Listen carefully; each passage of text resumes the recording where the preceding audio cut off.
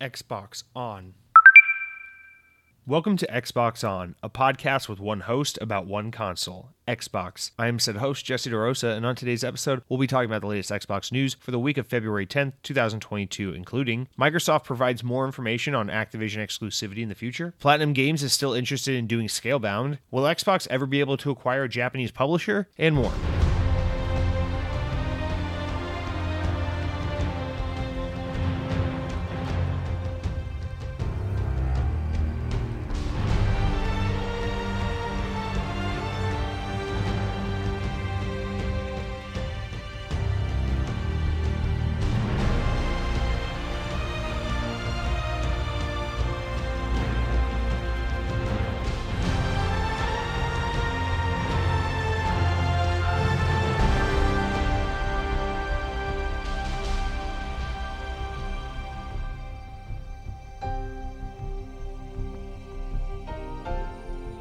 Well, I found cat hair on my Surface Pro, so it looks like I might lose another computer to overheating thanks to my cat. For those of you who that makes no sense to, of course, I'm referring to, my Surface Pro broke about a month ago. It overheated and the battery died or something. We don't really know what happened. But anyway, I had it exchanged. I sent it back to Microsoft, got a new one. We thought the reason was that my cat just loves to fucking sit on this thing like it's a bed, even though it's a cold metallic surface that should be comfortable to nobody, but she likes to lay on it, and so I'm finding her little hairs on it again. I'm thinking, oh no, she's gonna break the replacement by just resting on it all the time and blocking all the vents and having it overheat. I don't know. I'm worried about it, guys. This is an Xbox podcast. Thank you for tuning in. My cat is not currently sitting on my Surface, so I guess we're good for the moment, at least long enough for us to discuss all the latest happenings in the world of Xbox. So there's been a decent bit. I thought, maybe, we're past the Activision shit. We're past the Bungie shit. Maybe we get into that early part of the year lull where, there's not too much going on and we can kind of dick off and just talk about the games we're playing and have a good time. Nope. It's always got to be, video games are no longer quiet. There's no more quiet time for video games. It is all the time, all the crazy news. Even Nintendo's out here today being like, hey, we're going to talk about games for the first time in like a million years. So guys, there's just no room to breathe. Let's get into it, okay? A couple things I want to talk about at the top of show. You guys, we're almost at 1,000 subscribers over on YouTube. We're just about 900. So first of all, thank you so much to those of you who have subscribed and support the show in any capacity. Even if you're not subscribed on YouTube, I really do appreciate your support, even if this is just the first time you've ever checked out the show. So thank you there. But if you have the ability to do so, any inclination to do so, any slight desire, I really encourage you to go over to youtube.com, Xbox On Podcast, and hit the subscribe button. We're almost at 1,000.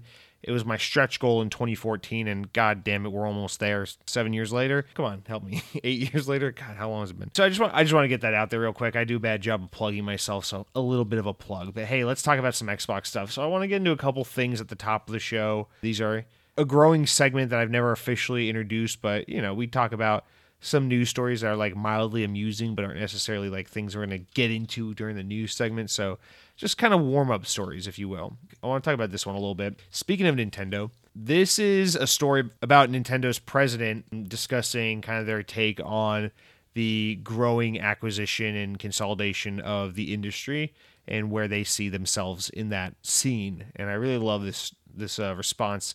So let me just read through this VGC report that says Nintendo President Shuntaro Furukawa has reiterated that the company plans to grow its game development capabilities organically rather than through acquisitions.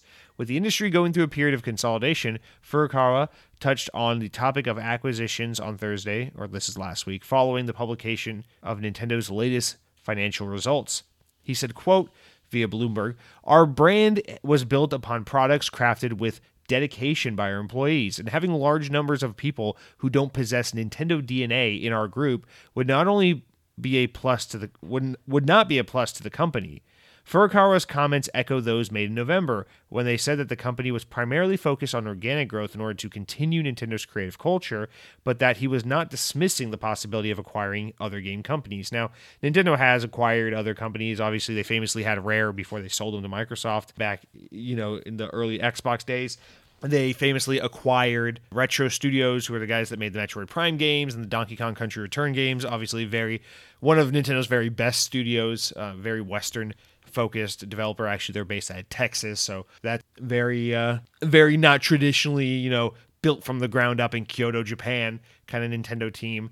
And last year, a year or two ago, they acquired Level 5, the people that made Luigi's Mansion 3, which is a weirder one because that one feels less kind of synonymous with Nintendo to me. But honestly, in my opinion, that's the weirdest acquisition I can think of Nintendo's ever had. But nonetheless, I love this story because I just feel like Nintendo gets it. And hey, there's going to be a couple examples of it this week where I'm going to give Nintendo some credit. And I'm usually, I think maybe a little too harsh on Nintendo. And I want to let this be a week where maybe Xbox can be in the hot seat and Nintendo can get a little bit of recognition for the good that they do, which there's plenty of it. They're obviously Nintendo's quite possibly the most important player in this industry, right?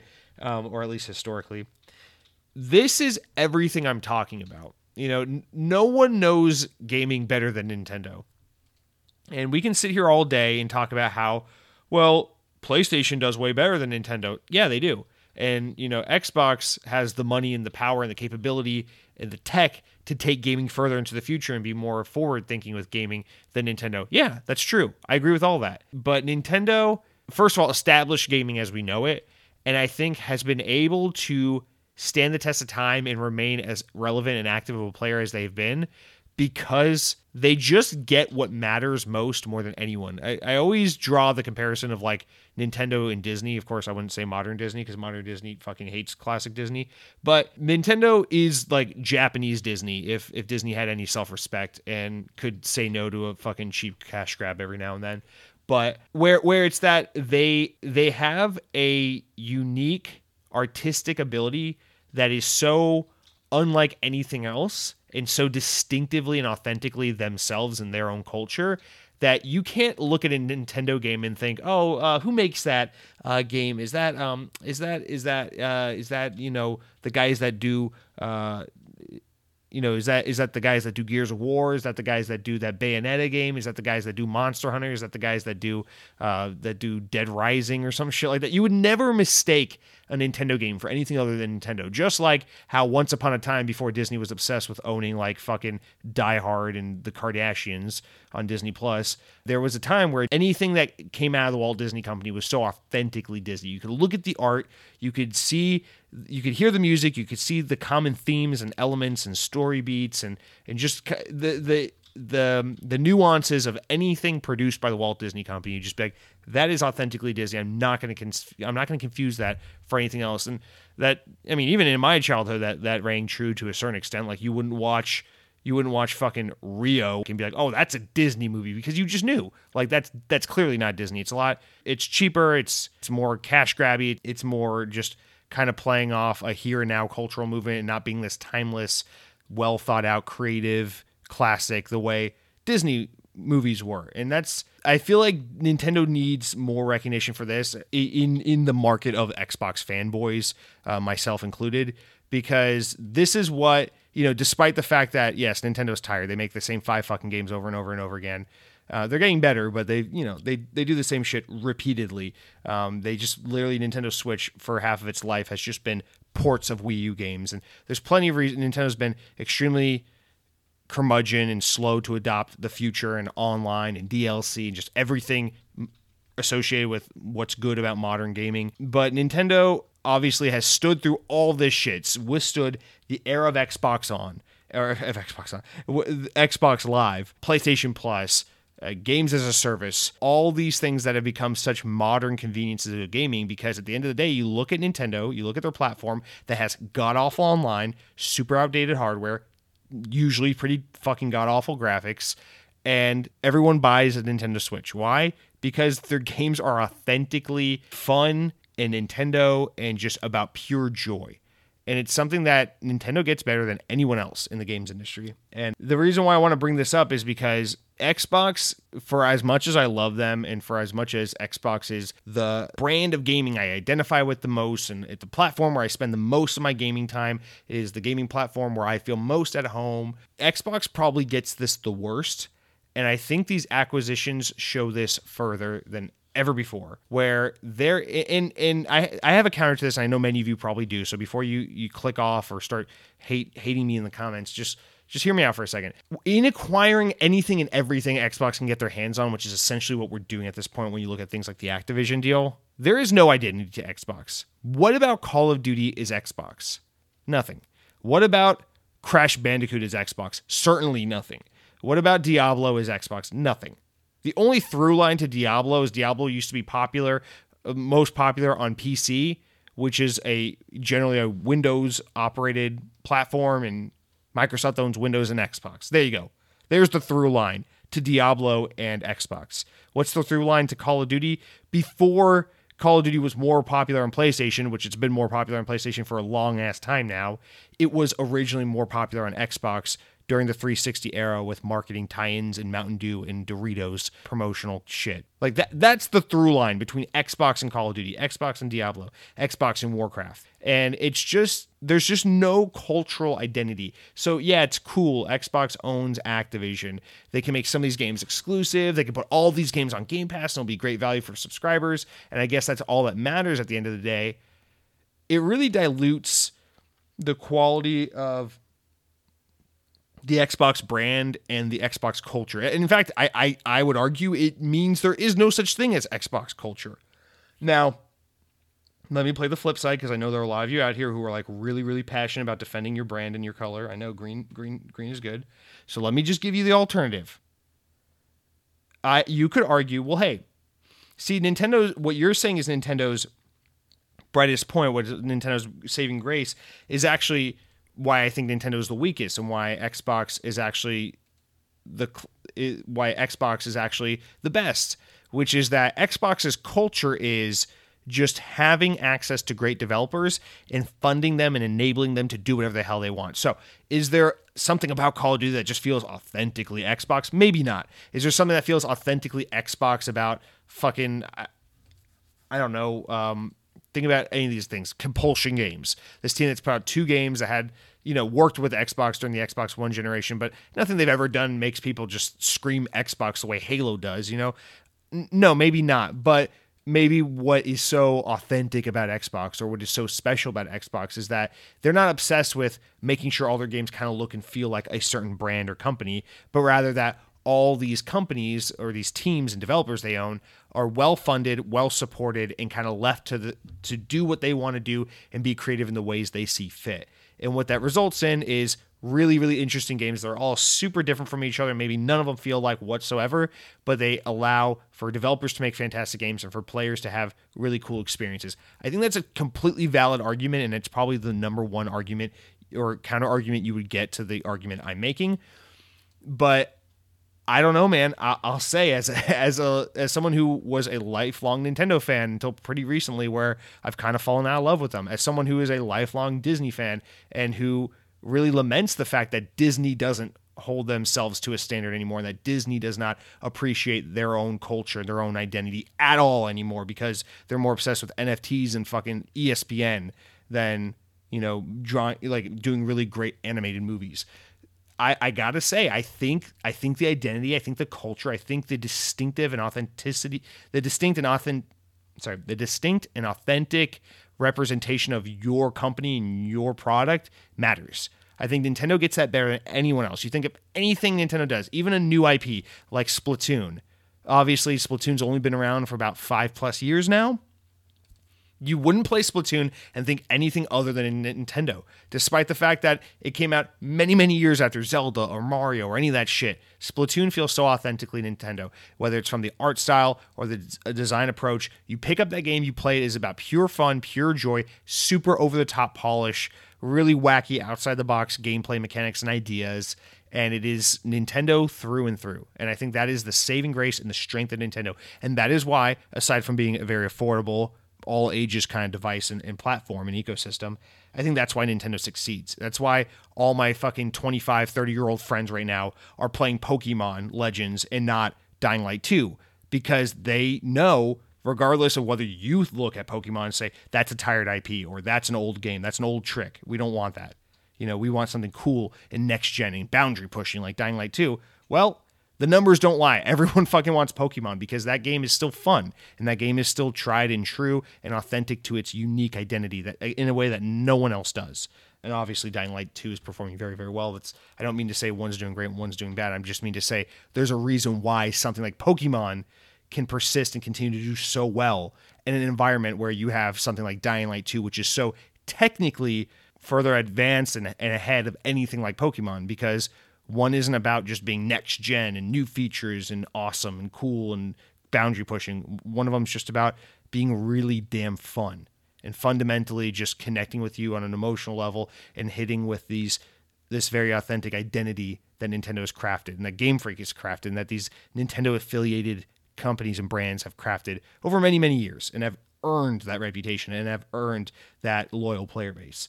I think Sony gets this better than Microsoft does by far, and I think Sony kind of does it the way Nintendo does, but a little differently, where Sony's very obsessed with also having a strong continuity with their brands and their games, but they're willing to let things die. You know, there's a reason why we don't get Jak and Daxter anymore. It's because Sony's like, we don't need that anymore. We've grown past it. We've moved on. So Sony's different from Nintendo in that they would drop their Mario so that they could get their Uncharted or their Last of Us.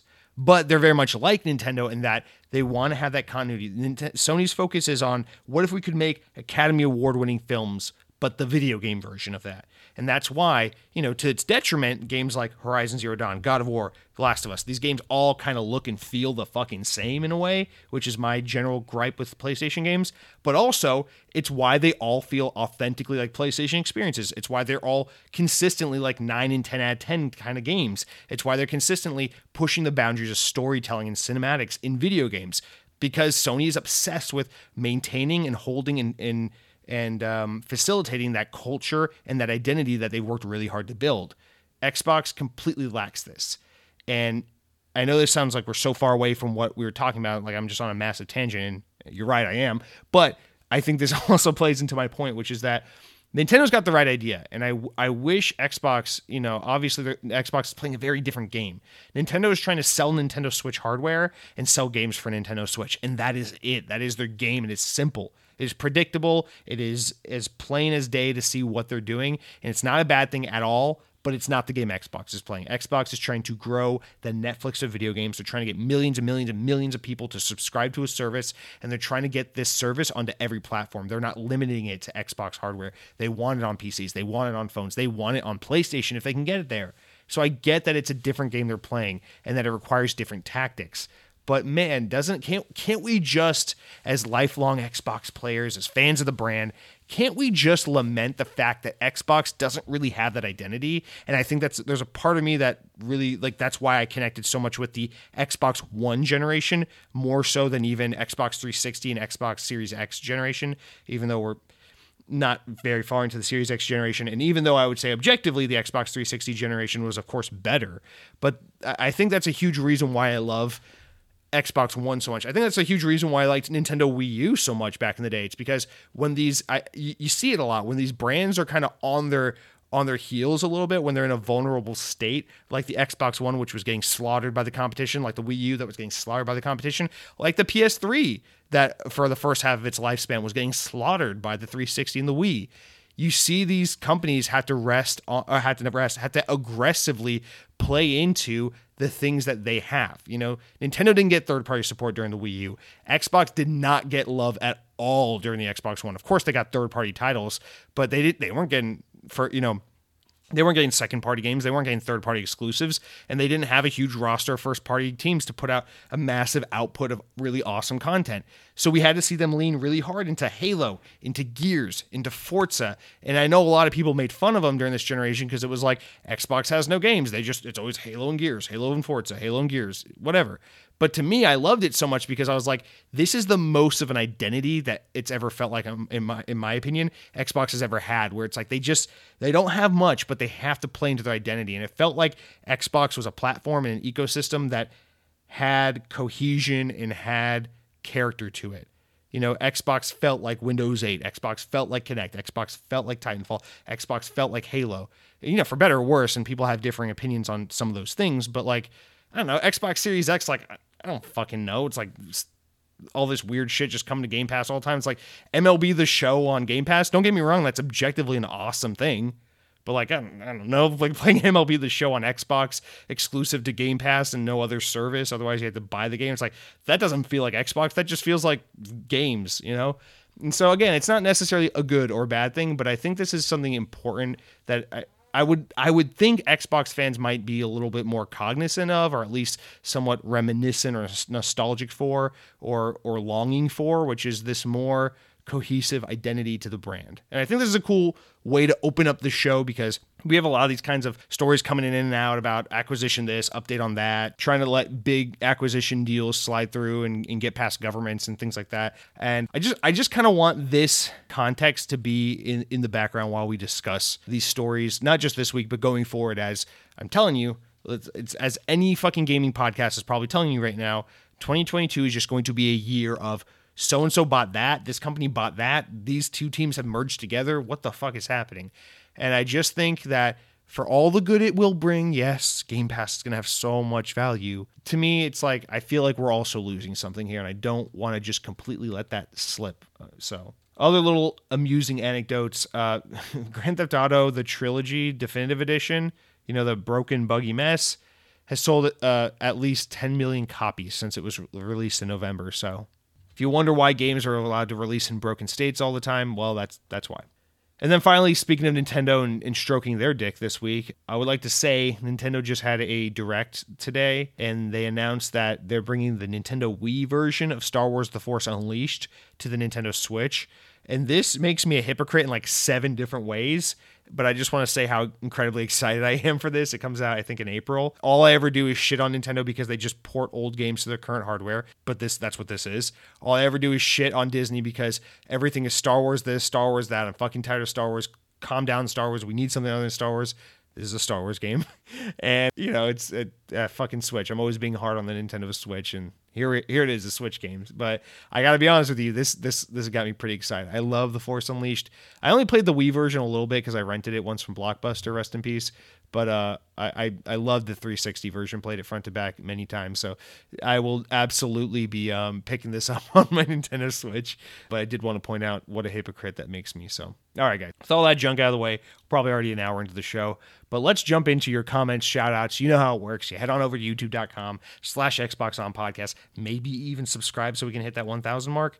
And you leave a nice comment. You say something like, Jesse, I appreciate you not being like the other Xbox podcasts. Sometimes you just kind of stray from the news and you just talk from your heart about the brand. And as a fan of Xbox, it allows me to connect emotionally to the brand and to the podcast, because I understand it's like you're not just trying to be the groundbreaking, like all inside scoop guy about Xbox. Sometimes you're just trying to be a fan of the brand who just wants to share their love and passion for this. And as a fan, I can relate. And also I sound like I'm slightly from New Jersey right now, so that's kind of weird. Or you can leave a mean comment. You can just be like, Jesse, you're a dumbass. Nintendo Switch is actually really dumb because the Nazis used the same chip that's in the Nintendo Switch to power, I don't know, probably some kind of crazy technology that was in a Wolfenstein game. And by playing Nintendo Switch, you are supporting Nazis. Hope your podcast gets a 4-star review, so it will drive you nuts and it will live rent-free in your brain for the rest of forever, as they say. And I'll say, I don't even know what you're talking about, but here we are reading it on the show, so I guess you get the last laugh.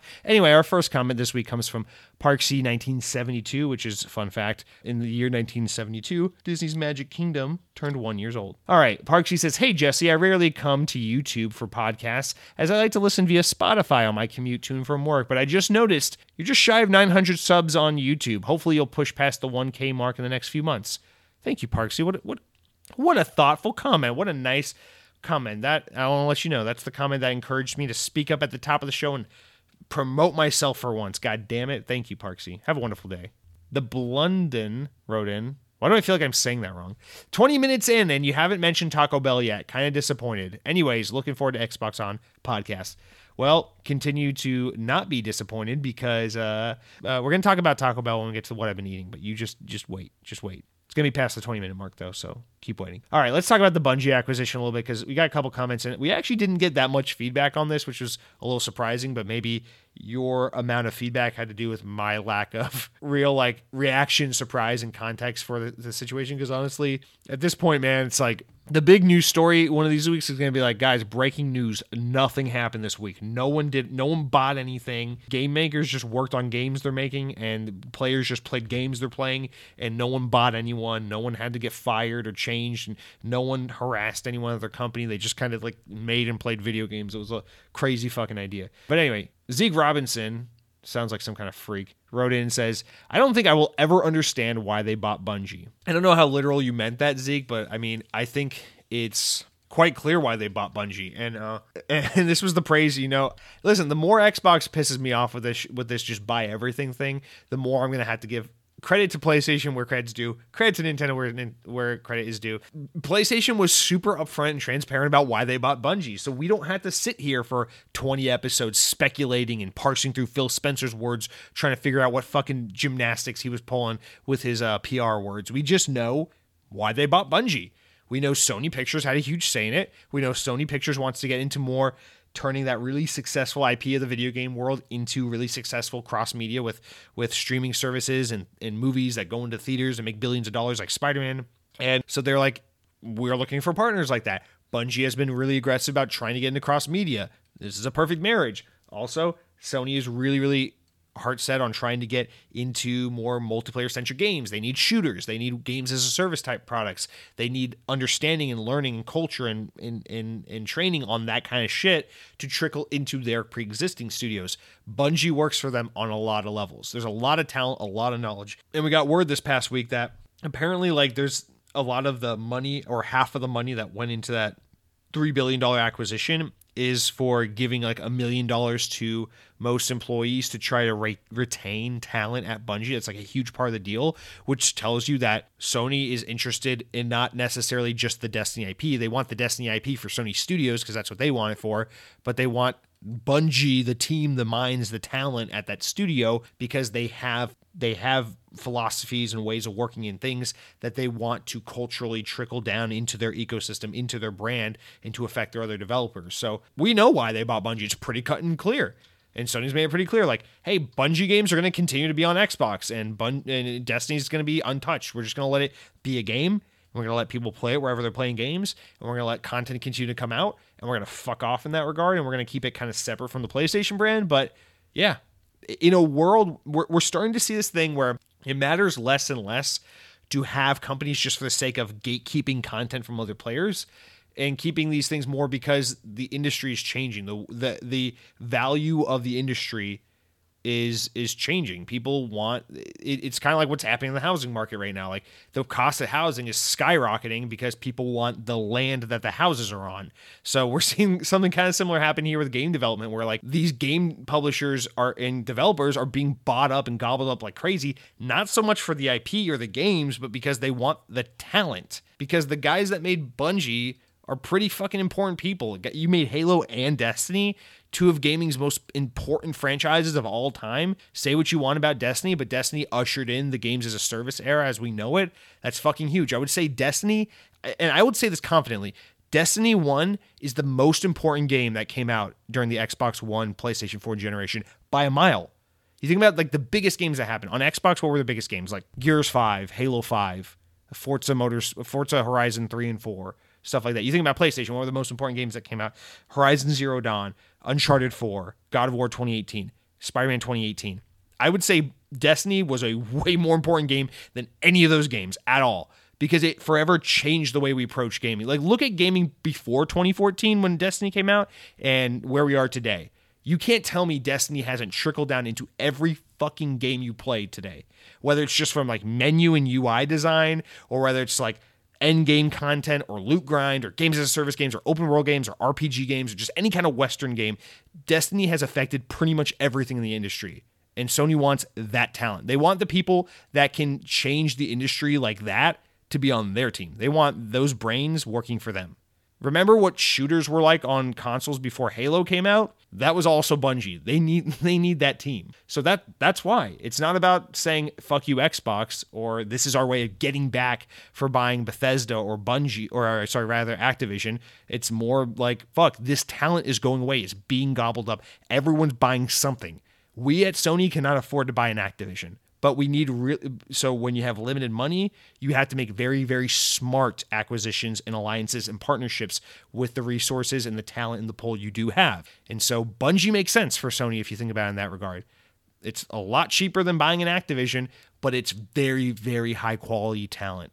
And they want that talent more than the IP. But let's continue on with this a little bit. Headhunting Halo says, "Hey, Jesse, I have a confession. I haven't listened to the last podcast. Busy moving my house." Well, Headhunting Halo, I don't mean to be an ass, but it might be easier to move your stuff out of your house into a new house rather than to move the actual fucking house.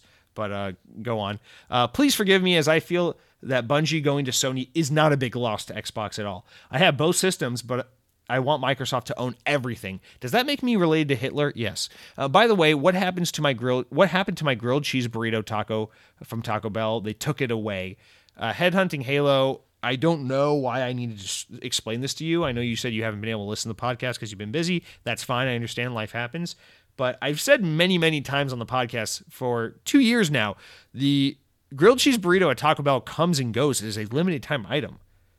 So that's on you if you thought it was just going to stay forever. Also, even if it wasn't a limited time item, what makes you trust Taco Bell enough at this point to think anything on that menu is safe? Nothing is sacred at Taco Bell. You could come there tomorrow and they could take tacos off the menu. That's how flippant they are with the fucking menu offerings all the time at that restaurant. So Headhunting Halo, I'm sorry, I don't mean to be so callous, but like the onus is on you when it comes to that one. So anyway, but yes, you are related to Hitler. Mr. Miggy rounds us out with the Bungie comments and says, "Yay, you had Chicken Guy. It is good shit." Mr. Miggy, may I remind you, I've had Chicken Guy many, many times. This is just the most... It's been a while since I've had Chicken Guy. But oh yeah, Chicken Guy is good shit. Mr. Miggy, next time, you've been to Orlando a couple times since you started listening to the pod. Please, for the love of God, take me to Chicken Guy. Let's have a date, Chicken Guy, you and me.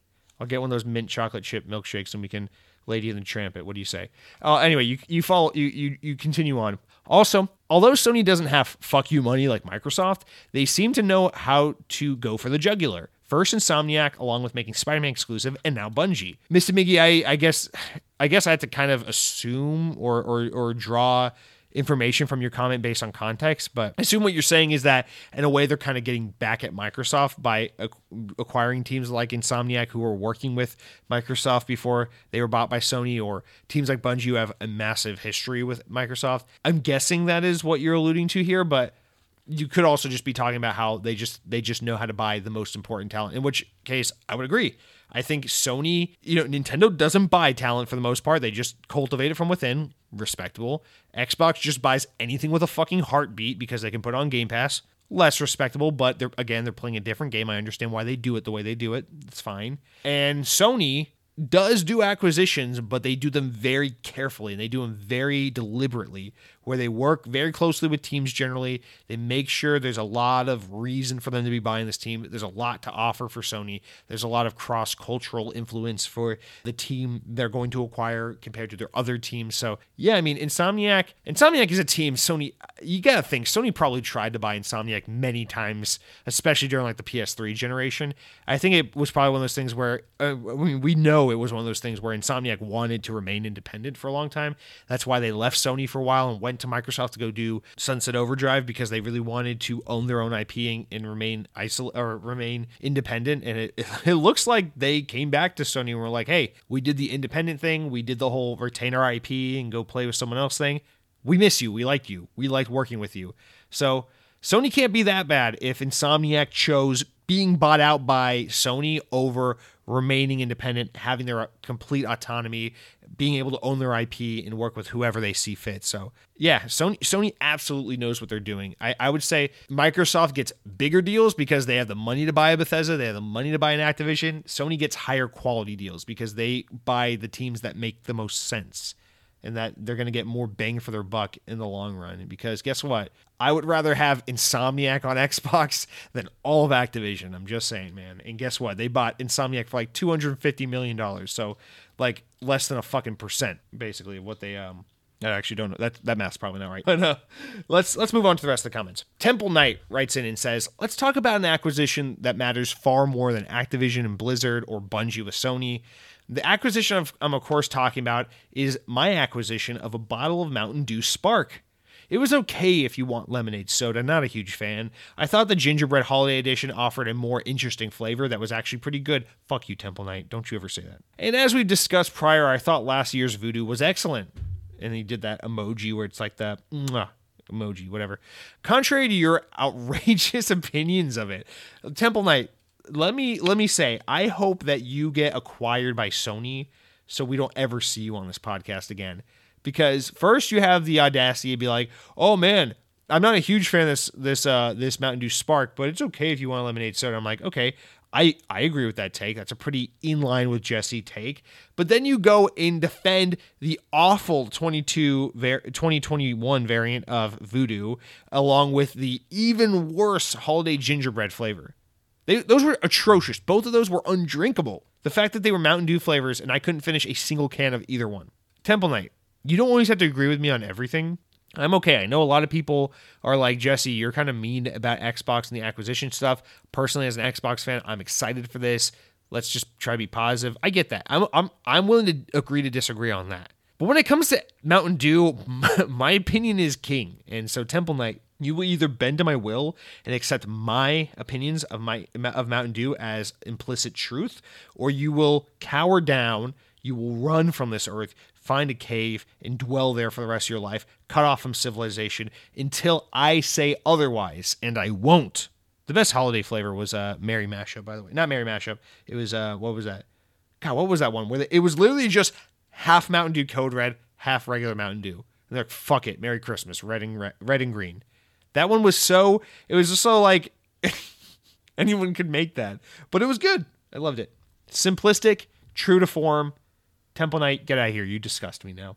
All right. Josiah, my brother, wrote in, also known as Cronky, and says, I think the fact that Xbox is publishing a certain Affinity game when they just acquired like 800 other studios is interesting. I vastly prefer this idea of publishing games for independent studios to be exclusive on Xbox as opposed to buying the studios.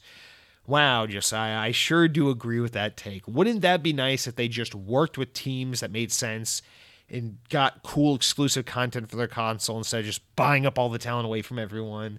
And then maybe if a relationship grows to a point where it makes sense and everything, checks out, maybe they tie the knot and purchase them.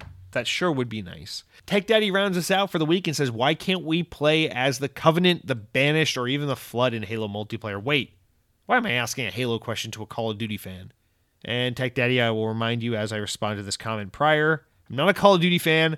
I'm a Black Ops fan. So get it right. Also, playing as the Flood in Halo multiplayer would be both hilarious and miserable. So, guys, that's going to do it for all of our comments, shout-outs, whatnot from this week. Remember, for next week, don't be shy. Reply.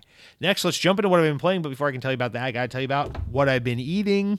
And to make good on a promise to the Blunden, we're going to talk about Taco Bell because this past week I tried the new crispy chicken tender tacos from Taco Bell. And I got to say, you might remember about 6 months or so, whatever it was, maybe last summer or something like that. Who can remember? Taco Bell had the chicken sandwich taco, crispy chicken, whatever. It was basically just like half a burger bun with a chicken tender shoved in and some Taco Bell sauce. And I was like, oh, they're good, but it tastes like KFC. This is not Taco Bell. Pass. Well, now they're bringing back those chicken tenders, but they're putting it in a Taco Bell tortilla soft shell taco with other toppings and sauce. These are much better. This is what I'm talking about. I love it. Keep the fried chicken tenders on the menu, but put them in a more conventional Taco Bell package. I like these. They're good. There's two variants. There's like a creamy ranch avocado one, and there's like a spicy ranch one.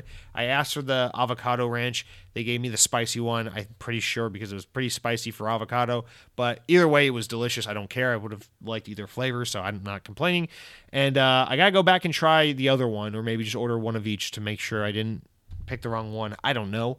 But these are really good. These are damn good. And they're not like, please stay on the menu good. They're not like, I hope they bring these back again and again good. But they are like, you should definitely give these a try while they're here for a limited time. Now, I will say, just like with the crispy chicken sandwich taco thing they did last time, those were like basically a KFC menu item on the Taco Bell menu. This is a little different in that it is a taco, it is a tortilla shell. It does make sense on the Taco Bell menu, but there's something about this combination of flavors that really brings me back to the chicken ranch wraps at Cookout. Now, many of you might be going, what the hell is Cookout? I think we've talked about it on the show before, but Cookout, for those not familiar, is a Southeast chain of fast food restaurants. They're from North Carolina, but when I was living in Georgia, they were kind of booming all over Georgia. They were really expanding into the Atlanta market. So especially during my college days, we had Cookout pretty much everywhere, and I was able to easily get it all the time. And as someone who was working in restaurants until 2 a.m., you better believe I ended up at the Cookout drive-thru many, many, many nights during my college years. So the chicken ranch wrap was this delectable little treat. It was $1. It is a flour tortilla. It is a chicken tender. And then they put some ranch dressing, some shredded cheese, and some lettuce, and they call it a fucking day. You order 4 or 5 of them bitches, and you have yourself a wonderful night after a long, miserable shift of being a waiter, and you go, God, I hate my life. And then you bite into one of those things, and you go, God, I love life. And then that's kind of what Taco Bell's recreating here. So here in Florida, where I live now, we don't have access to the Cookout. But Taco Bell has given us a little taste of Cookout on their menu, and they're keeping it true to the Tex-Mex format by not putting it on a fucking burger bun this time. So shout out to the crispy chicken tacos from Taco Bell. If you're not getting them, you're a freaking loser. Probably one of those guys that didn't get offered to be bought out by Microsoft to be put on Game Pass. So sucks to be you. Meanwhile, I just made $3 billion. I'm going to Game Pass tomorrow, you dumb bitches. But don't worry, I'm staying on PlayStation also. All right, now let's get into what I've been playing. Guys, this is kind of interesting because for the first time, I'm not going to just say, I don't know, fucking Nazi zombies or Halo or something. I'm actually going to talk about 2 games that are relatively new games that I played and that are not games I'm going to probably be talking about down the line because they're new games that I'm playing and moving on from because I'm kind of staying in the know. I'm staying in the loop on all the latest releases for the Xbox platform. Crazy. Well, the first one I think we talked about last week a little bit. I started The Gunk, although last week I told you I'm just about an hour in. Haven't really done much. I think it's cool. This week, I've played through The Gunk. It took me, they say it's about a 4-hour run through. It probably took me about 4.5 hours because I'm just slow at gaming. But I loved this game so much through and through. The Gunk is a really, really great game. I'm telling you right now, if you are an Xbox owner, if you have a Game Pass subscription, if you have anything larger than a tiny penis, you need to play this game. You need to play this game. This is, it might be timed. It might come to Switch or PlayStation or something at some point in the future, but for now, it's an Xbox exclusive. And this is a great game. This is by the guys that made the SteamWorld Dig and the SteamWorld Heist games on the 3DS, very popular indie games. And this game is phenomenal. It got pretty like solid reviews, like 7 out of 10s and stuff like that. I would rate this game higher. To me, this game is a really, really, it's not a groundbreaking platformer by any stretch of the imagination, but it is a really, really, really solid platformer on a video game console that severely lacks good platformers. It's 3D platforming, very creative, very unique, very pretty art style, very cute, charming world, and fun characters and banter, and well written, well acted. It's very cute. It's about these 2 girls that land on this planet. They're kind of just like trying to. There's only context into like the world they live in. All you know is that they are human and that the planet Earth has basically been destroyed. The game is basically a thinly veiled metaphor for pollution and global warming. And all you can really glean from the context and all the explorables and collectibles in the game and things like that is that essentially humanity lost the planet Earth due to neglecting it and not taking care of it and not heeding the warning of global warming and all this shit. And we are now in space and colonizing other places and existing in other parts of the solar system. And you come across this planet where you had to land because you're trying to scrap for parts to get your ship kind of back up and running. And you're running low on fuel and resources. And basically, you play as this girl who she's lost one of her arms and is replaced by this like Luigi's Mansion Ghostbusters like hand cannon sucky thing. And she discovers like this gooey shit that like covers the planet. And they call it the Gunk. And it's like you realize like there's this beautiful planet with this wildlife and this natural native inhabitants that basically are being imprisoned and having their planet and their resources depleted and destroyed. And anyway, it's a very simple, very thinly veiled plot about global warming, a little fable for all of us humans here who don't recycle our plastic. But it is a very, very fun game, and they do a great job of taking these story elements and molding them into really fun mechanics and very fun, light puzzle solving and really interesting, competent platforming. And I love this game. It has upgrade system. You collect things, you scan things, kind of like Metroid Prime. So it's got a little bit of that exploratory, backtracking Metroid Prime thing going on, where you can unlock things and then upgrade parts of your ability and your suit and all that, and your visor. And then it's got fun platforming. It's got light puzzle solving, which is really rewarding. It makes you feel kind of smart, even though it's pretty straightforward. And then it's got like light combat, but it's not like hand blasty gun combat. It's like cool, like suck up this thing and throw it at that guy, and suck up this little enemy and throw it at a bigger enemy, and then like go to the enemy, find their weak spot, and like suck the gunk out from them so they're not bad guys anymore. It's really like cutesy stuff. It feels kind of like Luigi's Mansion meets Metroid Prime meets just a basic 3D platformer. And I love it. I think this game is so much fun. It was a really, really fun, pleasing 4.5 hours of my life. Glad I did it. And I fully recommend this game. It's called The Gunk. It is a great little weekend joy. And again, if you have Game Pass, you have Xbox, guys, shooters are a dime a dozen. Western RPGs, a dime a dozen. Open world games, oh my God. You can't see me, it's an audio podcast, but I'm putting a fake gun in my mouth and pulling the fake trigger. I'm so, God, yeah, open world games. No, play The Gunk. Enjoy something different. Tell Xbox, hey, we want more of this shit. This is like the first platformer we've got since Super Lucky's Tale, guys. Come on. All right. The other game I've been playing this week. Now, I put a poll up on Twitter. I said, guys, what should I play this week? Am I going into Dying Light 2, which I've been really looking forward to? Or am I going into Far Cry 6, which is, another game I've been meaning to get around, but I was waiting for a price drop. Well, Far Cry 6 is on sale. It's $30 this week. Okay. Half off. I'm down. Dying Light 2 came out. I really want to play this game. I've been waiting for it. It was intended to be a day one purchase for me. So I took to Twitter and I said, poll time, guys. Which are we playing? I thought you guys were going to just say Dying Light 2 and that Far Cry 6 was going to get swamped. But no, it was actually a pretty close call. Dying Light 2 did win. Don't get me wrong. It did win. I went with Far Cry 6 because, well, here's why. Dying Light 2 apparently has a lot of bugs and issues. I don't know how serious and severe they are. I don't mind minor bugs and glitches, but I don't want to run into any broken saves or crazy shit like that. So I was like, you know what? I could just get Far Cry 6 for half off, enjoy it now, and then in a month or two, I can just get fucking Dying Light 2, and it'll probably be $45 or something, save some money. Might as well just respect my wallet, wait for a couple patches to come out and buy the game when it's on its first sale. I don't need to be a part of the conversation and be there on the ground day one. Like, yeah. I'm a real gamer, guys. I'm a real gamer. I play Dying Light 2, so it's okay. I feel like I'm missing out a little bit. I do like to be a part of the conversation. I do like to be a part of the day one user base of a new game I'm anticipating. Don't get me wrong. But I'm trying to be a little more fiscally responsible. So I said, let's go with Far Cry. It's had months. It's been on the market for a few months now, so it has its patches. It should be in good running shape.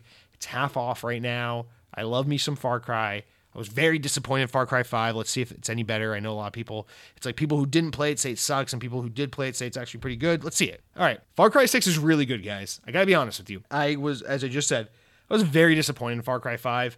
I feel like that game gets away from the charm and the beauty and the simplicity and the gameplay loop that makes Far Cry so fun by being like, you have to do all this bullshit in this area to do this one mission to unlock this part of the map, because you got to do all three of these sections in order to reach the main guy. And it makes like all the content mandatory, and it's not fun, and it takes out the hunting and the pelting options, and it just kind of makes the game really stupid. All the missions are paint by numbers and kind of rehashes of things we've seen in Far Cry games prior, and I wasn't feeling it. And it still had the age-old Far Cry issue of really cool villain, introduce him at the front of the game, villain disappears for the entirety of the game, and then the last hour they show up out of the clear blue sky and like, hey, remember me? Whoa, I'm the bad guy.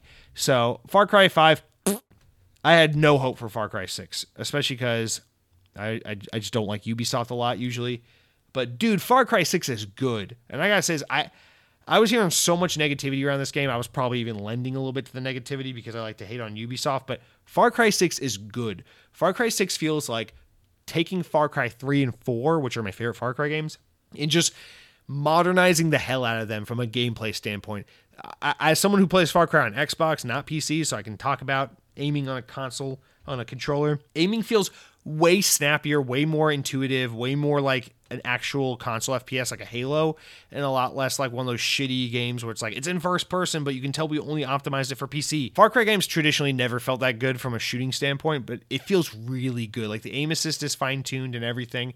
It feels really good in Far Cry 6 to just use guns and fight, so I love that so much.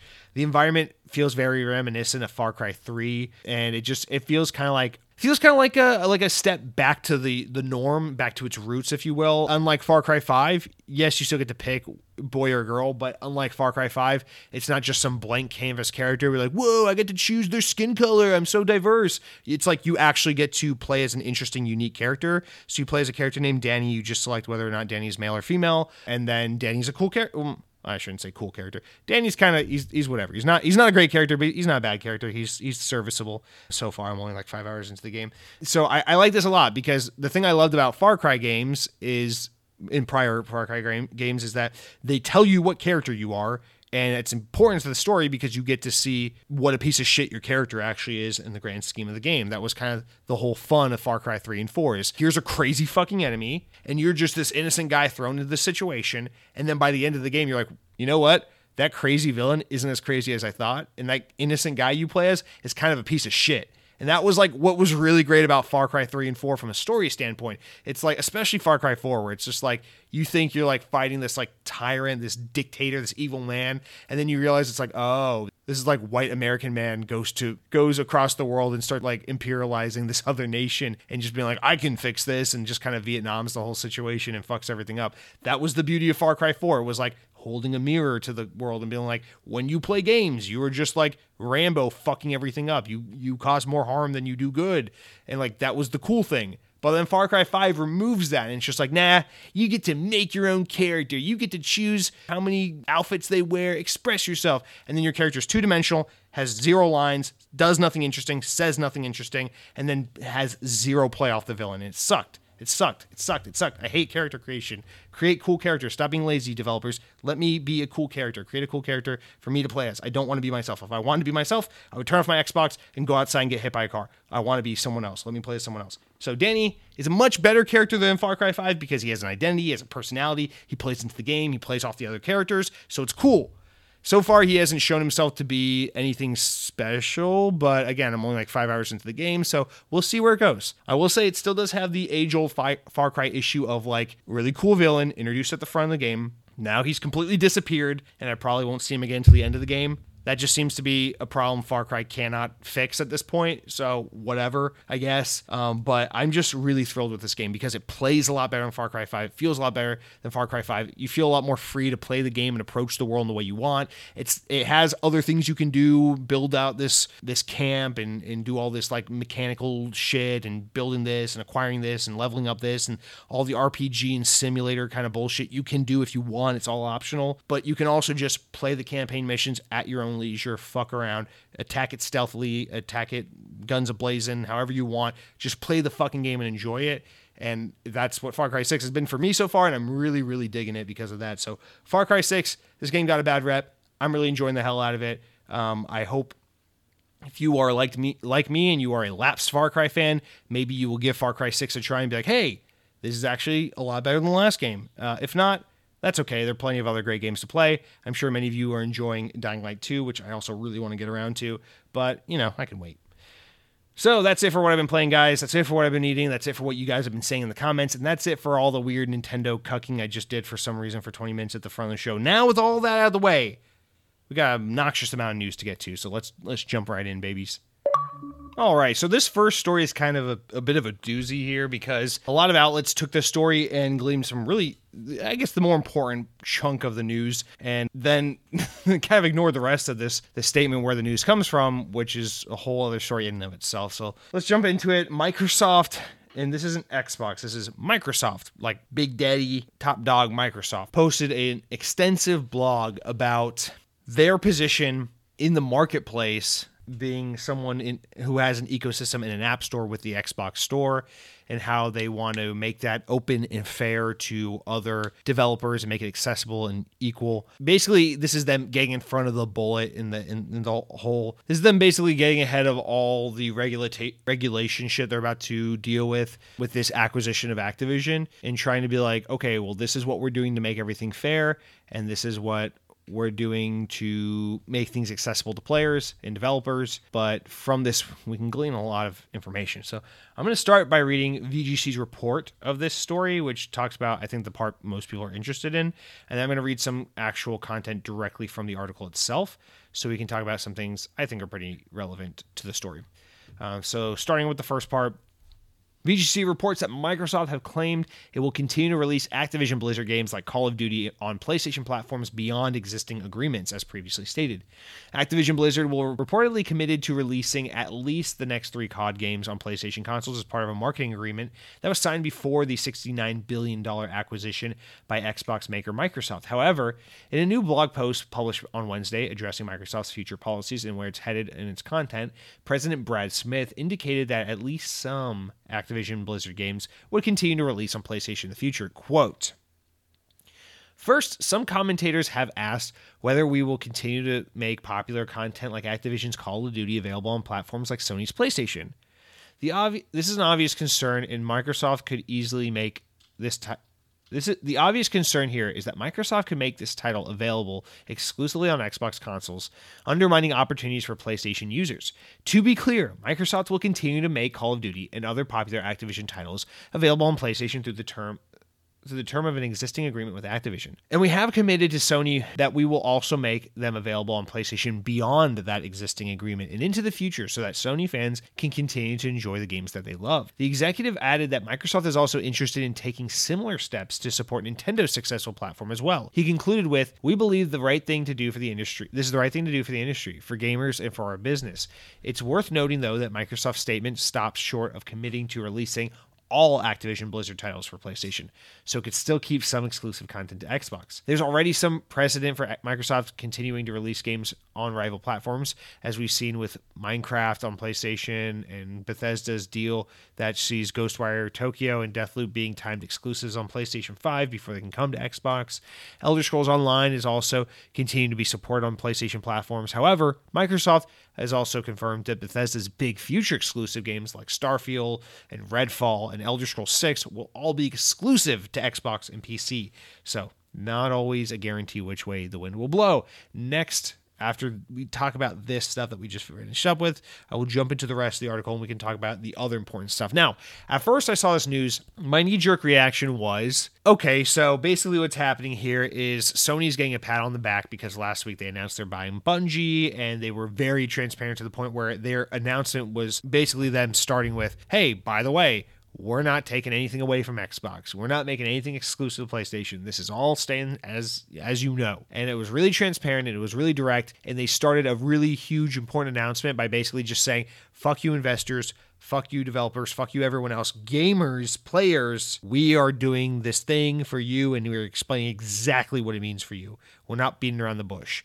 And that kind of seemed like, in a way, a dig at Microsoft and what Microsoft's been doing with their announcements, particularly Phil Spencer, and being the fucking king of talking out of both sides of his mouth and kind of saying a whole lot of everything and yet a whole lot of nothing. And so at first I saw this news and I was like, oh, this is Xbox responding to that, being like, okay, guys, you need transparency. We don't want to lose that really big optic award we've been getting lately. So transparency. We're not going to keep Call of Duty away from PlayStation players forever. But then I thought more about it, and you read the rest of the article from which it came from, or the blog post from which it came from, and you see that what this really seems to me like is Microsoft trying to get in front of the bullet and put everything out on the table and be as open and competition friendly and consumer friendly as humanly possible before this deal starts going under the microscope and under the scrutiny of regulatory eyes to see, is this overreach for Microsoft to acquire Activision? Is this too much power for any one company? Is this in any way, shape, or form a monopoly on the industry? And I think this is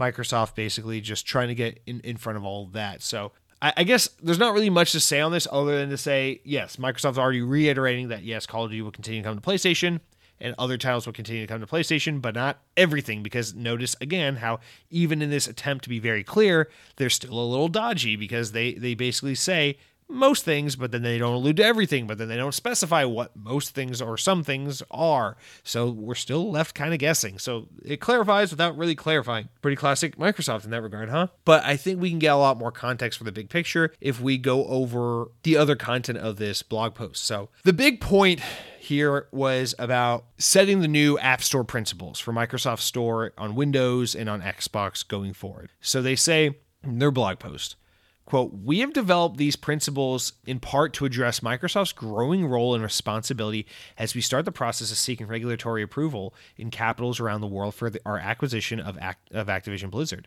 The regulatory process begins while many governments are also moving forward with new laws that promote competition in app marketplaces beyond. We want regulators and the public to know that we as a company at Microsoft are committed to adapting to these new laws and with these new principles, and we're moving to do so." So let's stop there. First of all, this is already addressing the bigger picture, which isn't Sony, it's not PlayStation gamers, it's not even gamers directly. This is appealing to, most importantly, I think, governments. That's why this announcement is on Microsoft's website and not the Xbox Wire, because this isn't about gaming and gamers. This is about bigger pictures. This is about media outlets. This is about governments. This is about Microsoft being really transparent and putting their cards on the table and being like, yes, we're buying a really, really, really big part of the gaming industry, and we're already a really, really big part of the gaming industry. And we're about to consolidate a massive portion of this games industry all together under one roof. But here's how we're being very non-competitive. Here's how we're being very consumer-friendly. Here's how we're being very friendly to the competition and to the developers and being accessible to all and being very fair. This is how we're not a monopoly, and that's kind of what they're doing here. Now, I'll get back to the monopoly thing because I'm not talking about monopoly in the way people are thinking, so don't get upset by my usage of that word yet. Continuing on, as we've said in other occasions, we recognize that we're emerging in a new era of tech regulations, and it begins with both benefits and risks, not just for a single company, but for the entire industry. As others have pointed out, there are new risks with any regulation, and these deserve a fair hearing and thorough consideration. But as a company, we are continuing to be more focused on adapting to regulation that is fighting more than fighting against it. This is in part because we have been adapting for 2 decades to antitrust rules, and we've learned from our experience.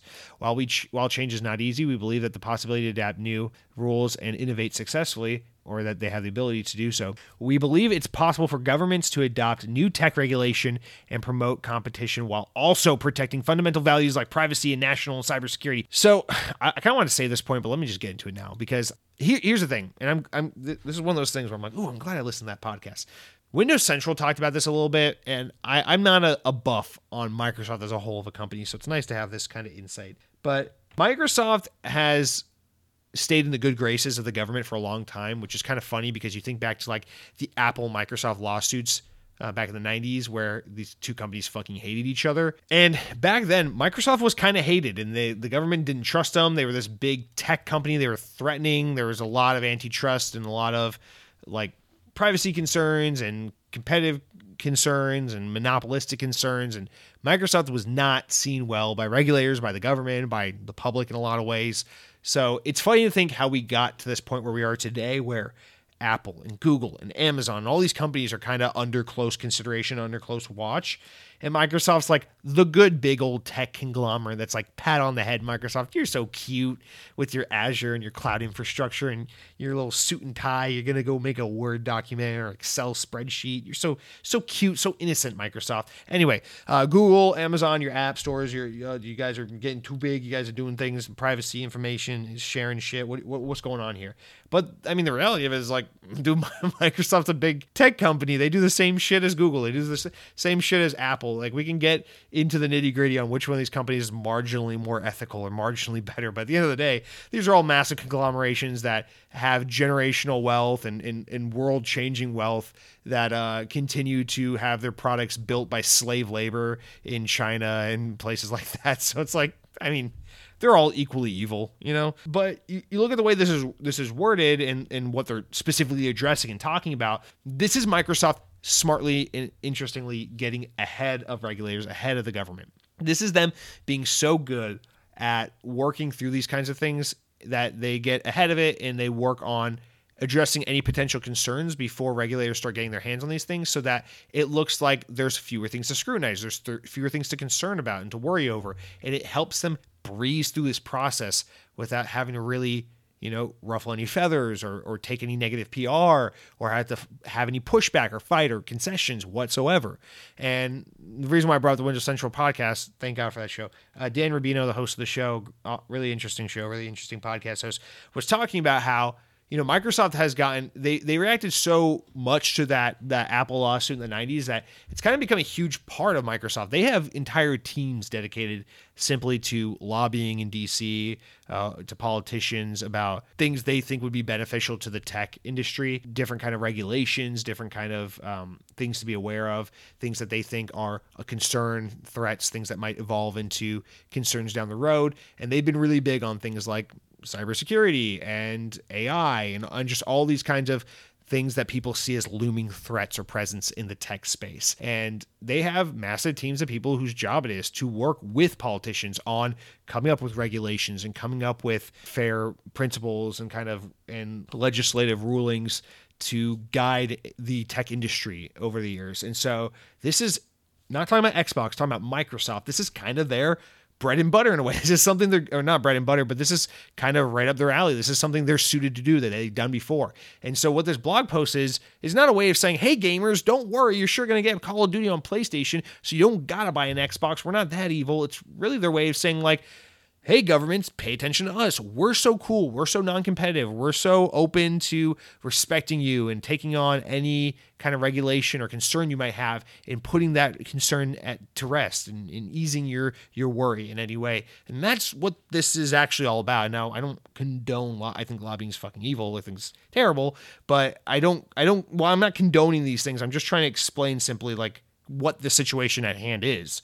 And so, obviously you can tell probably by the way I'm speaking, I'm a little bit outside my my wheelhouse here, since we're not talking about Sonic the Hedgehog video games. But I just want to say that that's kind of what we're talking about. So how does all that tie back to this acquisition, tie back to gamers? Well, specifically what Xbox is talking, or what Microsoft's talking about here, is that they think the gaming industry is about to go from a global 2.8 billion consumers to 4.5 billion consumers, almost doubling by the year 2030. 8 years from now. And as such, they want to implement new App Store policies and principles that they will abide by both on the Microsoft Store as well as the Xbox Store going forward. And this is to help make them look like the good guys and make them look like they're friendly, open to competition. They're open to their competitors and all of that. And so what they outline here are 11 new self-regulations and new policies for their stores. And they say the first 7 are being implemented across Microsoft App Store and the Xbox effective immediately, and that the other 4 are changes that they are actively working on for the future. So I want to go through these a little bit and kind of talk about how these pertain to Xbox as we know now. Because first of all, they kind of categorize them. So first they're talking about quality, safety, and security. They talk about new principles like enabling developers to access app stores as long as they meet reasonable and transparent standards. So if you want to put a game on Xbox, as long as you meet their bar for quality and it's reasonable and safe to put it on the store, it's not malware or whatever, sure, we'll put your game on the store. They want to continue to protect consumers and games who use the App Store by ensuring that developers meet standards for security to keep the consumer safe. They want to continue to respect the privacy of the consumer themselves in the App Store by giving control of managing how their data is used. Now, a lot of these might sound like things that are already in place and set in stone, and they are. Again, this is written for legislators. This is written for governments. This is a way of saying, look at all the things we're doing for the consumer, for the market, for the competitor, for the developer to make this a safe and accessible place. We're not gobbling up and monopolizing the industry because, look, anyone can put their game on Xbox. Look, we're not risking anyone's personal data or anything. Look, anyone can control how their data is collected and used. So many of these things are things we're already accustomed to and we already know pre-exists, at least in some form or shape or form. But it gets more interesting as we move into it. They also talk about accountability. They holding their apps to the same standards as other apps, not showing favoritism where they over promote their products over a competitor's product. So for example, Destiny is going to be a PlayStation or a Sony owned product, not pushing Destiny down to where it's hard to find in the store because Sony makes money off of that, and promoting Elder Scrolls 6 because Microsoft makes money off of that in competition. They're saying how they won't do things like that. They'll be fair. Again, this is what my concern was the other week. This self-regulatory bullshit. It's like, okay, who's going to hold them accountable for this? They're just saying they're going to play nice. But anyway, fairness and transparency. We will treat all apps equally on our app store without unreasonable preferencing or ranking our apps or our business partners' apps over others. We will be transparent about rules and promotions and marketing in our apps and apply these consistently and objectively. All right, and here's where they get to the new ones that might sound a little different. 8, we will not require developers in our app store to use our payment system to process in-app payments. So think about buying V-Bucks in Fortnite on Xbox. Xbox doesn't necessarily need to get a rip of that. They don't necessarily need to use their in-store payment process. They can use basically what they're saying, I think, in some ways that like Epic could redirect you outside of the Xbox ecosystem into like a web browser to buy V-Bucks so that they don't have to give Microsoft a rip of in-app purchases, hypothetically. The reason why I use Fortnite as the example is because this is kind of in direct response to the Apple and Epic lawsuit that happened last year. And again, they're trying to address those kinds of concerns that are on the minds of government officials and legislators right now by saying like, we know what your concerns are when it comes to quote unquote tech and quote unquote gaming. We're addressing all those concerns. It's because they're saying, we know you guys, you're not techies, you're not gamers, you don't know this shit. You just know big tech bad and games industry has issues. So we're just going to alleviate any concerns you might have by addressing those issues you're already familiar with. And by putting your mind at ease and saying those things you already know about with this industry you don't care about, we'll tell you why, we're addressing that. So pretty interesting. You can see exactly what they're targeting and exactly why they're targeting it. And then their last few here, they say, we will not require developers in our app store to provide more favorable terms in our app store over other app stores. We will not disadvantage developers if they choose to use payment processing systems other than ours if they differ from the terms and conditions. So as long as they don't break terms and conditions, they can use other app stores or other means of using payment processing so they don't have to, give Microsoft money. Very, very developer friendly, very libertarian, laissez-faire kind of capitalist approach. And then finally, we will not prevent developers from communicating directly with their consumers through their apps for legitimate business purposes, such as pricing terms and products and services and offerings. So again, it's like, as long as you meet our standards for, not being spam and being a decent quality application, we'll let you put your game on our store and then monetize it as you see fit. We're being very fair. We're not going to hide Destiny and promote Call of Duty because we don't like one and we do like the other. And this is some really, really important stuff. So they're talking about basically saying we're not taking games away from PlayStation. We're not taking content away from gamers on other platforms and we're not propping up our content as we acquire more and more. We're not going to say, well, we're going to promote all the Blizzard and Activision and Bethesda and Xbox games and then kind of push down the MLB The Show and Bungie's Destiny, because that would be unfair on your app store because you own too much of the market and you're pushing your products and hiding others. And they're saying we're not going to play that game. So clearly this whole thing is about appealing to regulators, appealing to government officials. And so here's the so what, right? It's like, okay, we've established that. So what's the so what? I think Xbox and Microsoft are going to get away with this with absolute ease. I think this is going to be another one of those, like, lawmakers are going to eat out of the palm of their hands. Maybe the EU will give them a little bit of pushback because the EU seems to be the one that has the most knowledge and concern on these things generally. And the American politicians are usually just like, I don't fucking know. What is this, BlackBerry or something? And I think all in all, this deal is going to go through basically in best case scenario for Microsoft, and they're going to be able to do whatever the fuck they want, because corporations are corrupt and they work with the government and they're in the pockets and they get to make all the rules and everything's unfair. But more importantly, because this isn't really a corrupt system, they're just fucking buying Activision. Who cares? I think this deal is going to go through without a hitch. And more importantly, it paints a picture for Microsoft where they now have the time to sit back and think of, okay, we bought Activision. We don't really have to worry about regulation too much because everything's kind of on autopilot for us. Now we have the time to sit back and figure out, why the fuck did we buy Activision and what are we doing with them? And I think that's kind of what this is about now. It's clearing the path so they can figure out how to properly market and strategize with this thing they just bought, instead of focus on whether or not it's going to go through, whether or not it's going to get approved, whether or not they're going to face, any pushback. And to me, that's what this whole thing is about. But a little bit of a duller story with some really important news that, if I'm just being honest, this isn't really my strong suit. So I'm trying to talk about it to the best of my ability, but bear with me because it is not really my forte.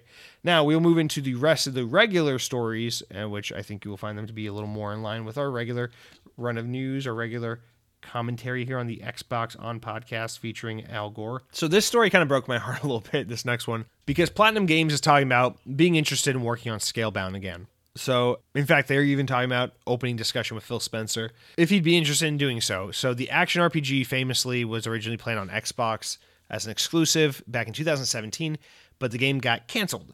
And then recently, actually just a few months ago, we got from a Japanese interview with IGN Japan that Platinum's president Atsushi Inaba, the vice president Hideki Kamiya were asked if they'd like to revisit the game, and for the first time they expressed serious interest in opening conversations with Microsoft. Kamiya said that he's always wanted to do Scalebound, so they'd love to have a proper discussion with Microsoft. Kamiya, who was the director of Scalebound, also added, quote, "We did a lot of work on the game, and it's no use to Microsoft keeping that game in its current form, so we'd like to do something about it. Phil, let's do it together." Both Xbox and Platinum Games have previously given an explanation of what happened with Scalebound, but in recent months, Kamiya has moved to taking sole responsibility for the project's eventual cancellation. In a video on the Cutscenes YouTube channel published in November, it was explained how Scalebound came to be the way it was eventually scrapped. Quote, "I loved Fantasy World since I was a child. I always wanted to make something around that theme. This is how I thought of a world revolving around a young man fighting together with a dragon. However, it was a big challenge for Platinum Games. We were working in an environment we weren't used to. We were developing an Unreal Engine, which we lacked the necessary know-how to build a game in based on the online features. The hurdles we had to overcome were very big. We weren't experienced enough, and we couldn't get over the wall, leading to what happened in the end. I'm sorry to the players who looked forward to it, and moreover, I'm sorry to Microsoft, who placed all their trust in us as a business partner. I want to apologize as both a creator and a member of Platinum Games." End quote. In 2019, Inaba told VGC in an interview that it wasn't easy to watch the publisher Microsoft receive the brunt of the ire following the cancellation news. "Both sides failed," Inaba said, "and ultimately the game didn't do all the things that we needed it to do as a developer." Since Scalebound's cancellation, Inaba has been promoted to the company's president. And in another interview after that promotion, he said that he'd like Platinum Games to work on larger, riskier projects now that he's in charge. Following speculation in 2020 that Scalebound may be in development again, Xbox boss Phil Spencer shot down the rumors and explained that the project was definitely dead, adding that there were no hard feelings with Platinum Games. So there's a lot to unpack here. I think basically the core of it is especially what gets to at the end there, which is that Inaba is now president of Platinum Games. He's the man in charge, and he's saying, guys, Scalebound didn't work out because we were a little in over our heads. It was something that we had never done before. It's an engine we weren't familiar with. It was a type of game we've never made before. It was risky. It was new. It was different for us. I would like to do more large, risky projects in the future. Sounds like you should have been in charge when they were working on Scalebound. And so now they're expressing interest in working on Scalebound. They got the right guy in charge on their end. The problem is for Xbox to go back and want to work on this is to say, okay, we're going to pick up where we left off, but the only thing that's really changed on your end is you guys acknowledge your shortcomings and that you would still like to work on risky projects like this. It would be on our dollar, Microsoft's dollar, if they were to re-greenlight this project. So really, I don't see what Microsoft has to gain from this. It's like, if you're being a smart, it's one thing to let your emotion get in the way and be like, oh yeah, we want this game. Platinum wanted to make it. The creatives wanted to make it. The consumers wanted to play it. Obviously, who doesn't want Scalebound? I thought it looked awesome. I'm sure many of you really wanted to play this game. It's a big bummer that this game never happened.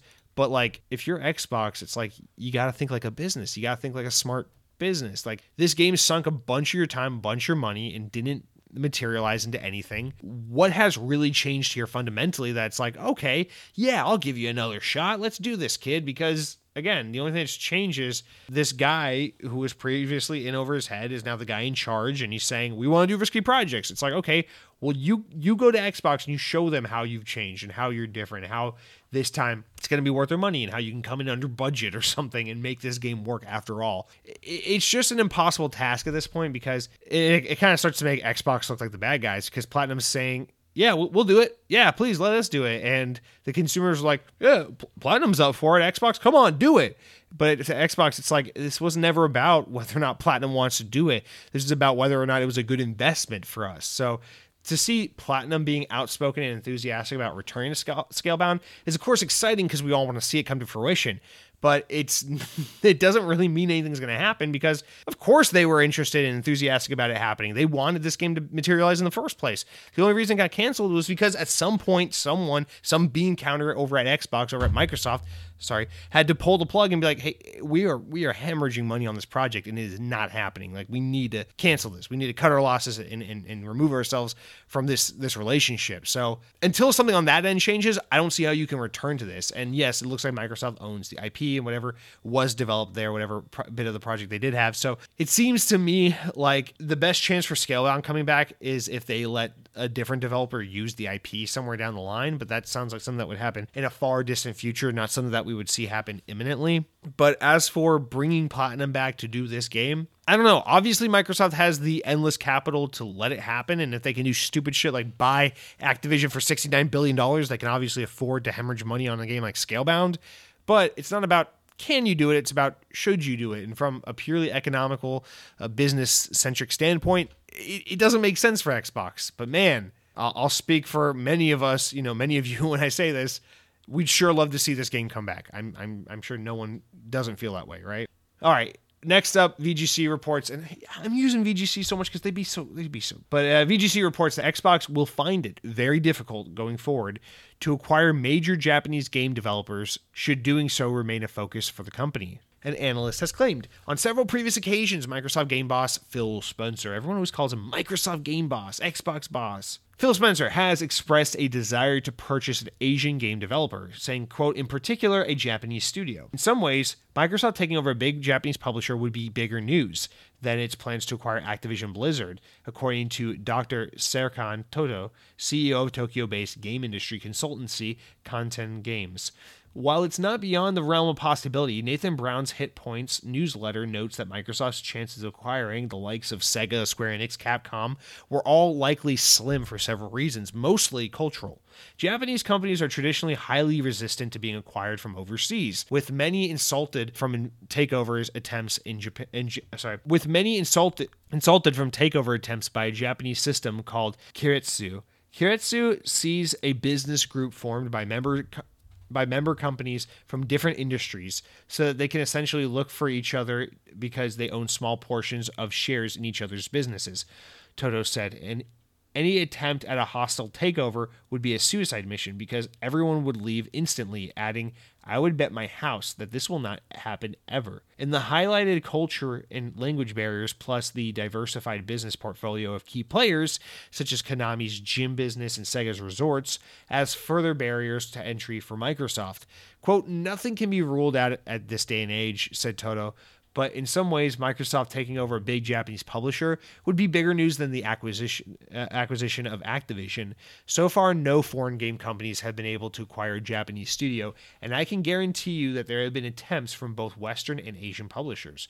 Japan's game developers have consolidated in the past, but as many modern publishers show, including Koei Tecmo, Bandai Namco, Sega Sammy, and Square Enix, this has been virtually entirely kept to domestic companies. As noted by Hit Point's Nathan Brown, Japan was ranked last in a 2019 UN conference on trade and development for the amount of foreign direct investment in 196 countries around the world. Thus, if Japan's games industry is to consolidate, it will likely be to PlayStation's benefit, according to Dr. Toto. Quote, Sony, of course, has the home field advantage, and some of the challenges that would come up for Microsoft would not apply to Sony. It doesn't have to be one of the publicly traded powerhouses, but I believe Sony is at least considered making a move in Japan soon. There's a lot we can dig into this story. I had to just read that entire story because, first of all, it's all relevant and pertinent information, and it's very interesting shit. And I love the way they get into Sony because I think there's a lot to say there. Now, here's the things. These video game analysts are usually pretty smart people. They know to work for a analyst consultancy firm, you have to be very in the know. You have to have many connections, many tendrils in the industry, and know people and companies and trends and history to be able to pull these things together. These are not ideas that are pulling out of people's assholes. These are pretty highly educated determinations and inferences based on connections and history and reliable information. So I think that's the first thing to kind of preface with before we jump into this.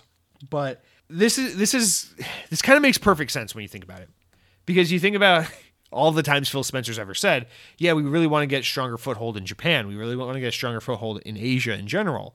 And then they're like, bought Bethesda, one of the most Western RPG studios of all time. Bought Activision, the guys behind like the most Western game of all fucking time. Motherfucking USA, Bruja, Call of Duty, shoot them in the face, go back home in your Ford F-150 and slap your bitch on the ass cheeks. Like, there's nothing less Japanese in this world more than Call of Duty. And Microsoft's over here like, we really want to get some of that Japanese market. So we're going to go ignore Sega, ignore Capcom, ignore Konami, and buy Activision. And I think these analysts here have really great insight and bring up some really great key points. Now, I had no news of or inclination or any awareness of this Keiretsu kind of system or like cultural thing, but this is extremely interesting. This is actually something I kind of really love and respect about Japanese businesses, is in a way they're more like in the spirit of like true American capitalism than American companies are, because they're really just like about like, hey, let's build up our own company, our own culture, our own identity, and then work really, really hard to protect that brand and that integrity and that name and make it mean something.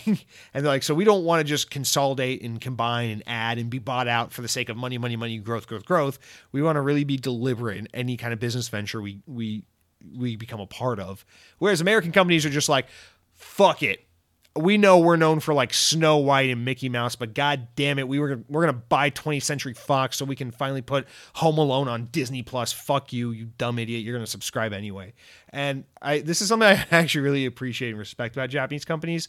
But it actually serves as a great as a great example of how we can understand the challenge that Xbox is up against, because we see that Xbox has a fantastic relationship with Sega. They always have. We see that Xbox has a really keen interest on getting more of a foothold in that Japanese market in particular. We know they want China. We know they want Korea, but they can't get Japan. China is easy. All you got to do to get China is let them fucking invest in you. They got all the money in the world. They just want to be everywhere. That's fine. Korea's easier than Japan because Korea is just like, in Korea, it seems like usually the winning tactic, at least historically for gaming companies, has been like, get really popular games as a service or multiplayer games, esport titles, games that have like legs, like League of Legends, Counter-Strike, any of these kinds of games. This shit's huge in Korea. And that's easy for Microsoft because Microsoft's really big into multiplayer content. So you add xCloud, you add Game Pass, and then they're already really strong multiplayer offering. Xbox is kind of perfect for the Korean market. But then you look at Japan, and it's like Japan is this, in a way, kind of a pesky market for Xbox because they've never been able to get in there. They've never been able to make a serious dent. And actually right now with the Series S, they're doing the best they've ever done in Japan, and it's still really bad, all things considered. So this is obviously a huge hurdle for Microsoft. We've seen them get occasional support from Japanese developers. Like Scarlet Nexus was marketed on Xbox, even though it came to PlayStation 4. Obviously, Sega has done a lot of exclusive work with Xbox. We used to see like Shenmue was on the OG Xbox. Phantasy Star Online 2 is exclusive to Xbox here in the West. So like we see this stuff, like Blaze Blue on the Xbox 360 back in the day.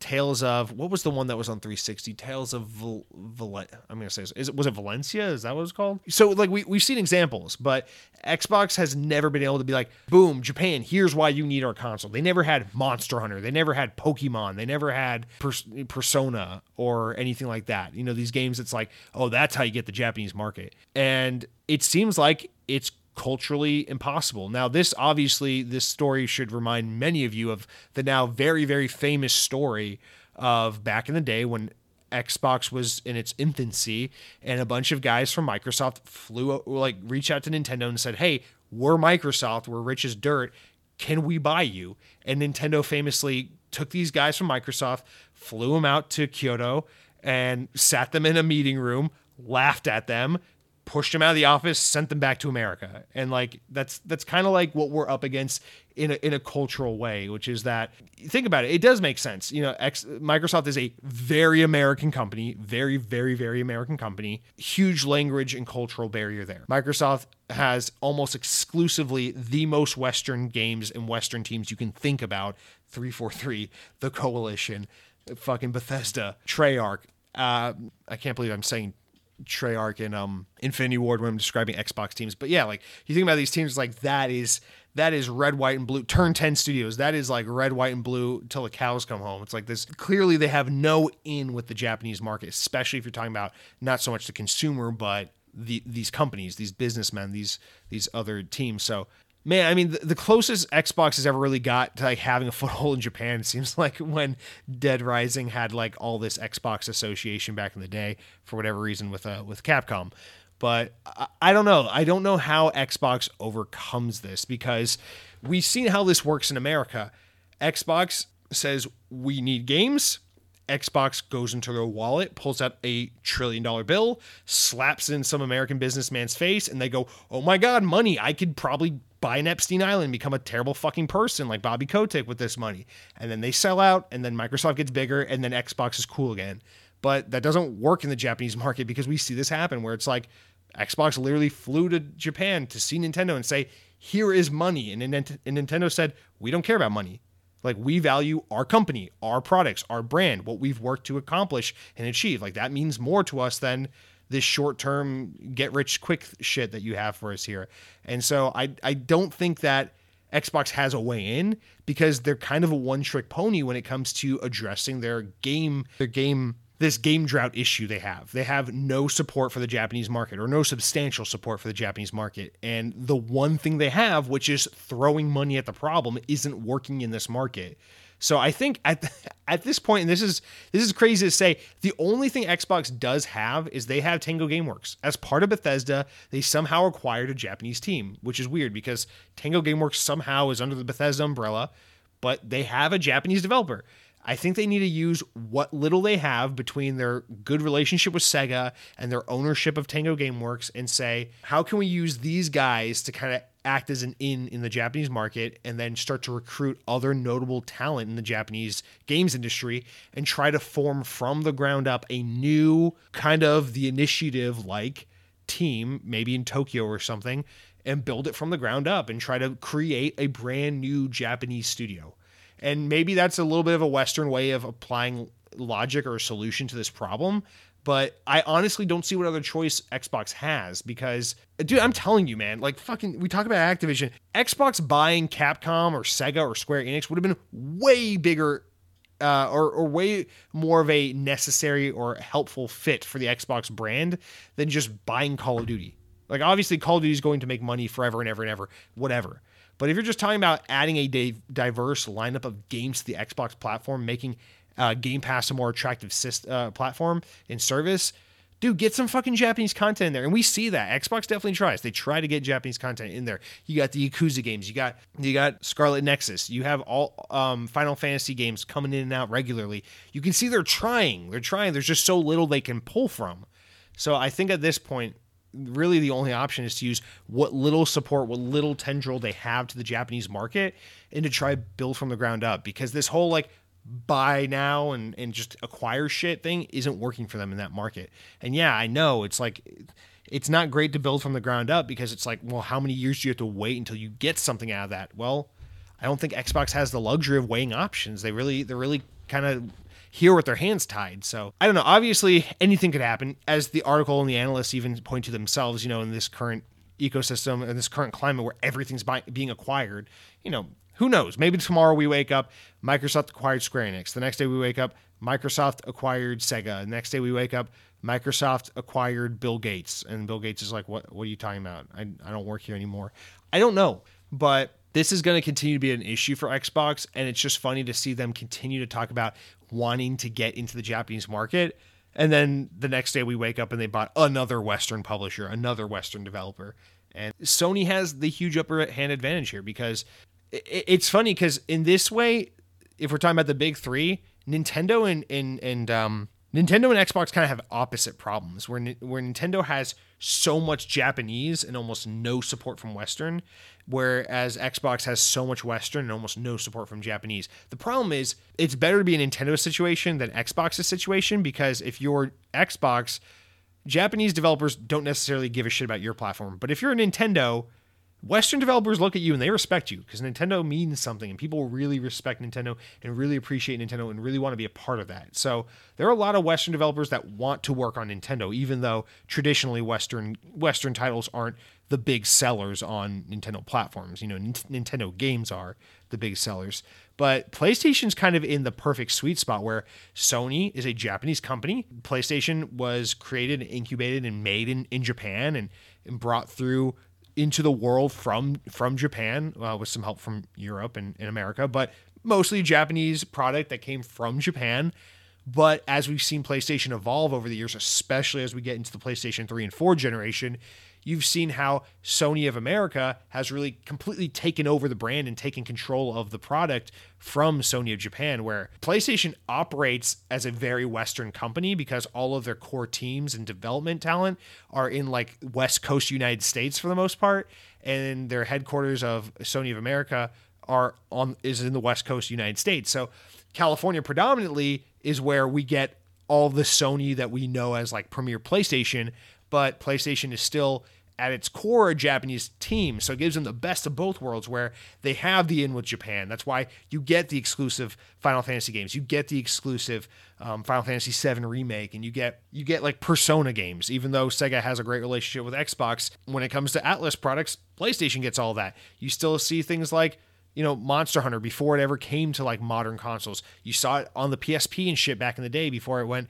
super hardcore into the Nintendo space, because PlayStation was the home of JRPGs. PlayStation's a very Japanese console. And so now they get to be the home of the best Western games with God of War and Spider-Man and Uncharted, but they also get to have all the respect and partnership with the Japanese market. That is a huge upper hand advantage Sony has over both Nintendo and Xbox, and I really don't know how you overcome that. So again, I think the only really option for them at this point is for Xbox to try and incubate in Japan and build something from the ground up, the way Sony had to do all those years ago, when at some point, PlayStation and all that shit had to be a brand built from the ground up for the Japanese market and for the Western market. So I don't know, man. It's really interesting to think about, but I'm sure Microsoft will just fucking buy Ubisoft or something instead, whatever. Anyway, next up, let's get to our penultimate story of the week here, where Satya Nadella, and this is not a huge one because the first story we talked about, I think this is going to kind of play into, I guess, what we were talking about earlier, but Satya Nadella, CEO of Microsoft, has said that the company's planned acquisition of Activision Blizzard is motivated by its desire to build the next internet, quote, the next internet. That's the buzz key phrase of this story, of this article. Ooh. Xbox's parent company revealed last month that it intends to acquire Activision Blizzard for $68.7 billion, as we all know. It was announced that the company said the move, which will give it ownership of franchises like Call of Duty and Overwatch and Crash Bandicoot, will accelerate the growth of Microsoft's gaming business across mobile, PC, console, cloud, and will provide building blocks for the metaverse. Here's where we get to the part I don't like. All right, while there's no universally accepted definition, the metaverse is a network of 3D virtual spaces where users can socialize, play, and work, and some envision it as a successor to the mobile internet. In its first interview with since the Activision deal was announced, Satya Nadella discussed Microsoft's vision for the metaverse. Quote, "Metaverse is essentially about creating games," he told Financial Times. "It's about being able to put people in places, things, and physics engines and having all the people, places, and things and physics engines relate to one another. You and I will be sitting in a conference room at a table with either our avatars or our holograms or even 2D surfaces with surrounding audio. Guess what? The place where we have been doing this forever is gaming. And so that way we will even approach the system side of where we're going to build for the metaverse. And where it will essentially democratize the game building and bring it to anybody who wants to build any space or have any essentially people, places, things digitized in relating to each other with their body presence." During Microsoft's Ignite 2021 press conference in November, Nadella described franchises like Halo, Minecraft, and Flight Simulator as their own metaverses. In some sense, they are 2D today, but the question is, can you now take it into a full 3D world? And we absolutely plan to do this, he told the FT. "To me, just being great at gaming building gives us permission to build the next platform, which is essentially the next internet. The embodied presence. Today I play a game, but I'm not in the game. Now we can start dreaming through the metaverse. I can literally be in a game just like I can be in a conference room with you all in a meeting. The metaphor and the technology will manifest into different contexts. Finally, another one would be the context of a very different business process. If you look at a retail or construction business, that's also like you can create a digital twin. You have a factory and you're trying to visualize how to simulate its operation. That's also a game playing exercise, except you're not playing a game. You're trying to simulate how the factory functions. So if you'll remember, that's actually exactly the example I was giving when we were talking about metaverse a few months back, where it's like, imagine yourself in a VR with a VR headset on and you're at a mechanic shop, right? Let's say your car's in the shop and the mechanic shop is 20 miles away from your home and the mechanic reaches out to you, but it's not like a phone call. It's like in the metaverse, right? Whatever. You go in the metaverse, you're like, I want to check on the status of my car. So you put on your headset, whatever. You go in, you click on Joe's Auto Body Shop, whatever, in this metaverse. And you're like, hey, Jesse, I'm here to check on the status of my 1987 Volkswagen Beetle. What's going on here? And they're like, oh, well, it looks like a squirrel jumped in under the hood and ate your radiator and your exhaust hose and your timing belt and your Lightning McQueen horn sound. So we need to go in there and replace it. But, if you're on the phone, you're like, I don't know what any of that means. I'm stupid. But if you're in the metaverse, it's like, imagine you have your headset on and it's like you're actually at Joe's auto body shop and you're seeing a representation, a model of your car, and he pulls up the hood and you're looking in the hood and he's pointing to the things that are wrong and broken. And obviously, maybe this is a bad example if you're talking about, my car's in the shop. What's wrong with it? You probably wouldn't need to do that. But let's say you are a student learning about, you're in a automotive mechanic program at a school, at an institution, and you're learning about mechanics and stuff. And your instructor is pulling up the hood of this Volkswagen and showing you all the parts and what the issue is and where the parts go and what's connected to what. And it's like a visual hands-on learning experience. That's the point of the metaverse, is it's like, well, how do you build these spaces? It's video games. How do you build any kind of virtual space? It's video games. You take an engine like Unreal Engine or whatever, and you fucking make a video game. And normally you pick up an Xbox controller or a Switch controller or whatever, and you play the game and you roll the credits and you shoot the bad guy in the head and you win the game, whatever. In the metaverse, you use the same development tools as if you're making a game, but it doesn't have to be a video game. It can be a meeting space, a boardroom, whatever. And this is, I don't know if metaverse is going to be a thing that just pops and bursts and goes away in a few years. Who knows? But this is how I was trying to describe metaverse a few months ago. And this is why I think Microsoft has the clearest vision or marketing for what metaverse is and why they're best suited to take this shit head on, because they are the premier tech company when it comes to productivity in the workspace and in industry like that. And they are also, oddly enough, coincidentally enough, very heavily invested in the games industry. And you need the know-how and the ability and the design capability of gaming to apply to the workplace, which is like two of Microsoft's really big strong suits. We see companies like Facebook also really trying hard to get into metaverse. Well, one thing they have down pat is the social aspect. Obviously, with Instagram and Facebook, they are some of the top dogs when it comes to social spaces, which is also really important for metaverse. But why was Facebook's foray into this about video games? Because they needed VR technology and all this shit to get into the metaverse thing that they wanted to do. And so buying Oculus, getting into gaming, getting into VR, that was kind of their in. That's why they bought Oculus. That's why Oculus exists. That's why Oculus Quest is such a low barrier to entry kind of product, is because they want people to buy it and understand it and use it and get addicted to it, and for it to become a part of their lives. And so we see this come up a couple times now since the Activision acquisition, where it's said that a lot of this is about the metaverse. So we see Sony saying how Bungie wasn't about gaming. It was actually about Sony Pictures. It's about movies and TV, and about having talent be able to teach our company things that, we don't know, how to help us improve our shortcomings. Well, this is kind of Xbox's equivalent excuse for why they bought Activision. We didn't buy Activision because we just want Call of Duty and make money off video games. We bought it because the metaverse, because we want that talent. We want that games industry talent. And I think that's probably where the premium is right now on why the cost of getting talent and getting studios and getting game developers is so expensive and worth so much right now, is because as we see this, obviously the metaverse isn't a thing until it actually manifests and becomes, right? But it could happen. It could not happen. When you're as rich as Microsoft or Amazon or Apple, you can afford to fucking throw money around and try to make this happen. The thing is, we're on the next frontier. We did the computer, the desktop, the personal computer, the laptop. Then we did the phone. And now a lot of companies are looking at this metaverse, which is just a buzz term to explain this vague concept of what these companies are going after. We're seeing a lot of these companies treat this as potentially the next frontier for how we engage and interact and interface with the digital space, right? So that's all this is. And it's interesting to hear this because obviously our focus on this Activision deal is going to continue to be centered around Xbox and Game Pass and video games. But if you're talking about Microsoft, the company that fronted the $69 billion, they're talking about metaverse. They're talking about workspaces. They're talking about new ways to interact in a virtual space with work, with play, with productivity, with life, with day-to-day. And they're related yet seriously unrelated. And it's a thing we got to consider here, which is just that a lot of this talent's being bought up. A lot of these studios are being bought up. A lot of the industry is consolidating, but not all for the same reasons and not all for the sake of trying to be the top dog in the game space. And you don't have to believe this response from Satya Nadella. You could say, bullshit, you're just trying to consolidate the games industry because you want to have a bigger piece of the pie so you can grow Game Pass.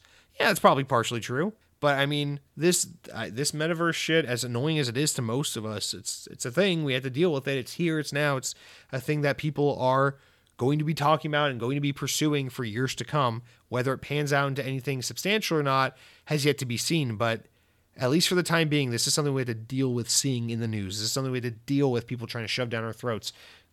Maybe it's like the next iPhone. We all get excited about it and we actually care.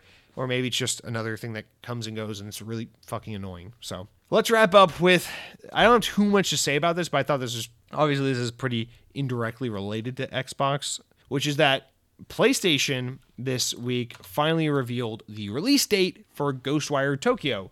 The game's coming out March 25th, which is kind of like, ooh, what? We barely seen or heard anything about this game, and now it's just here. It's coming. Okay.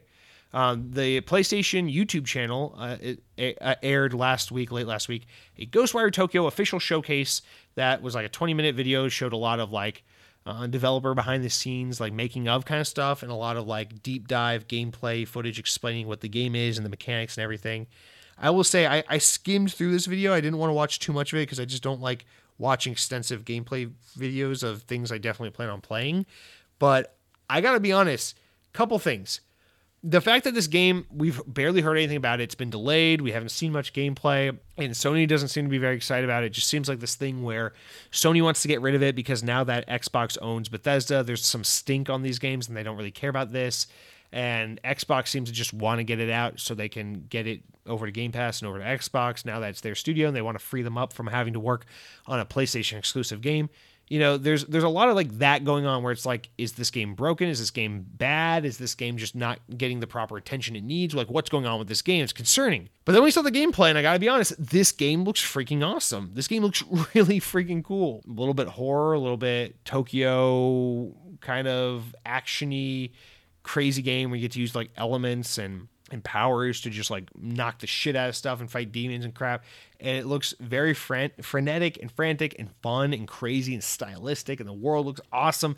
This game looks seriously, seriously cool. And I gotta be honest, as much as I didn't give a shit about Deathloop, it's a game that I will play when it comes to Xbox because I want to give it a try, but I have no real interest in it. Ghostwire Tokyo is a game that I'm seriously jealous that I had to wait a whole year for it to come to Xbox, especially considering Xbox owns the team that's making this game. And speaking of Japanese content, this is the kind of cool shit Xbox needs to have exclusive to its platform to be like, yeah, here's some Japanese representation on our platform to get you salivating a little bit about what Xbox has to offer the Japanese market. But unfortunately, this game is exclusive to PlayStation, coming first to PlayStation for a full year. But hopefully we can see this game be successful and see Tango Gameworks be able to continue to do really cool shit like this game for Xbox in the future once they start making their next project and exclusive content, going forward. Tango Gameworks is clearly going to be one of the teams that makes exclusive games for Xbox and PC and Game Pass. So there's really nothing to be discussing here going forward about if any more stuff is going to be coming to PlayStation. But man, this game looks so cool. I really encourage you to go check it out if you had any kind of faint interest in this game. My only concern is, again, because they were so whisper quiet on it and they delayed it and they never showed anything. And now they're just like, oh, yeah, by the way, here's the game. Oh, yeah, it's coming out in like 2 months. It's like, I got to assume this is because PlayStation is just like at this point, well, fuck this. We paid for the exclusivity of this game, and then Xbox bought the studio that made it, and now they're going to bring it to their console. And like this is a bum deal for us. And I feel like PlayStation just kind of wants to get it out of the way now, and that their main focus is like, whatever. We got Horizon coming up. We got a new Gran Turismo game coming out in a few months. So like, fuck this game. We don't need this. That's got to be my assumption, but I really hope this isn't a sign of like, this game is a promising concept, but it's a really broken game. I hope this is like, we're just bitter about this acquisition and therefore we're not going to promote this game, but it's a really fucking cool game. You guys are going to love it.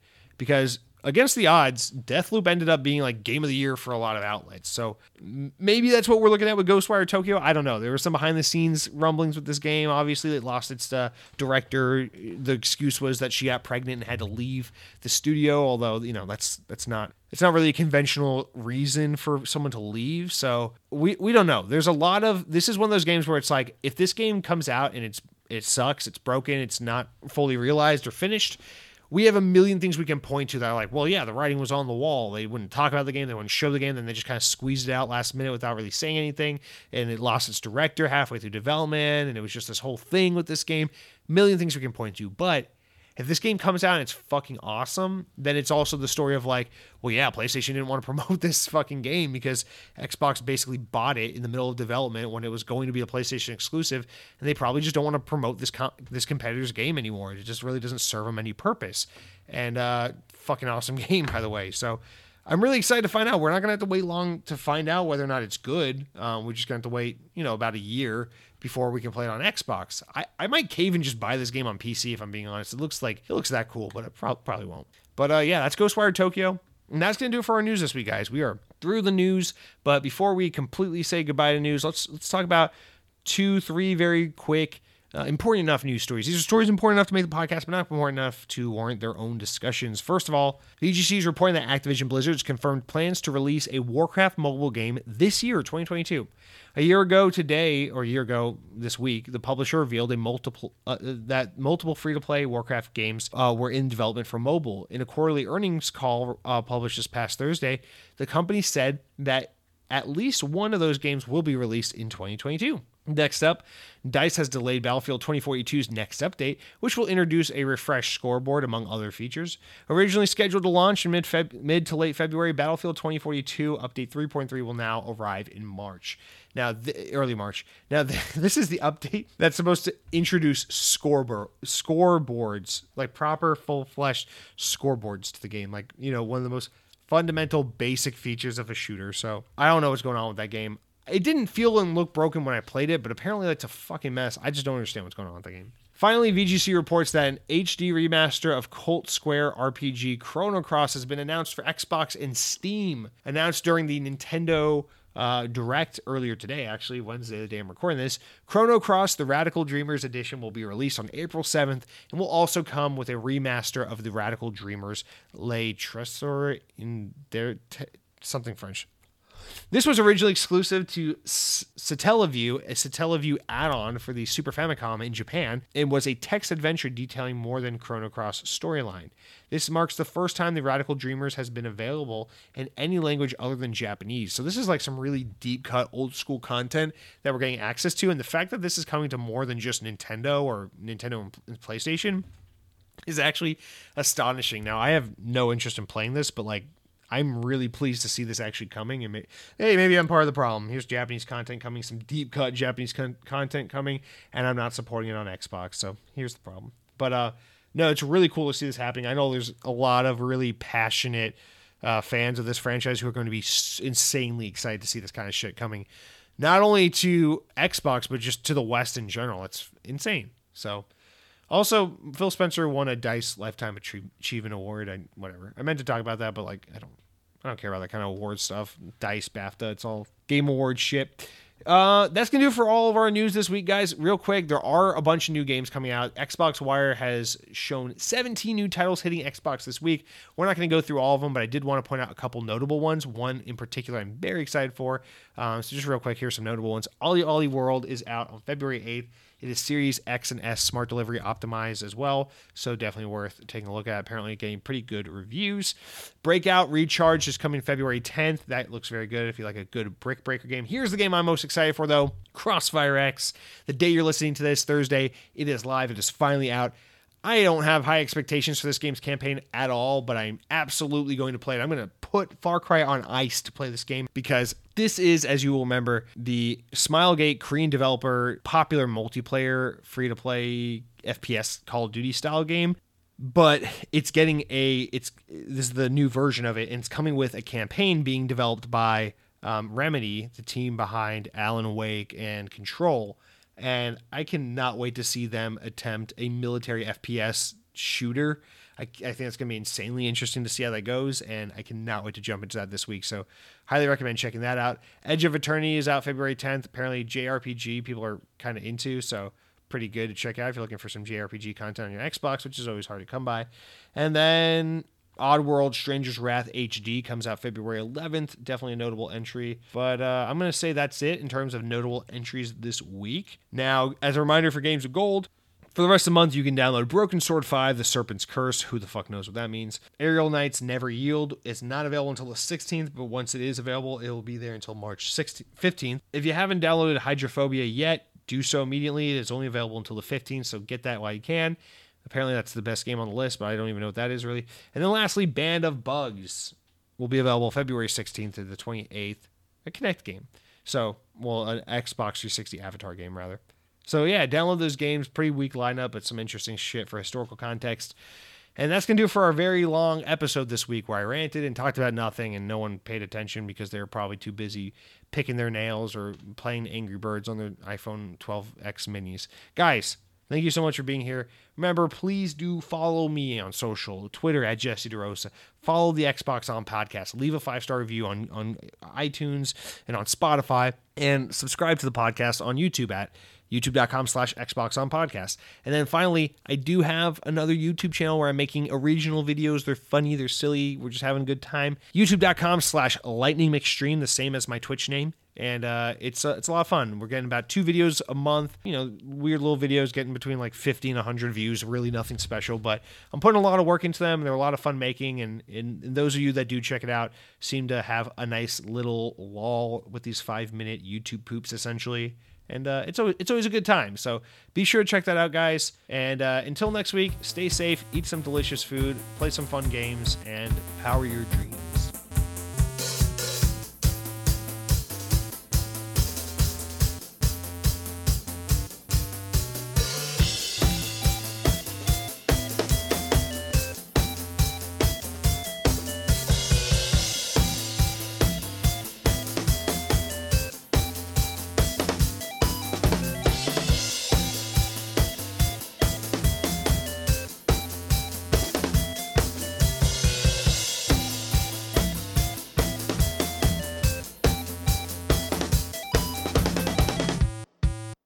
I'm inside out, torn at the seams about the life I lead, but it was meant for me.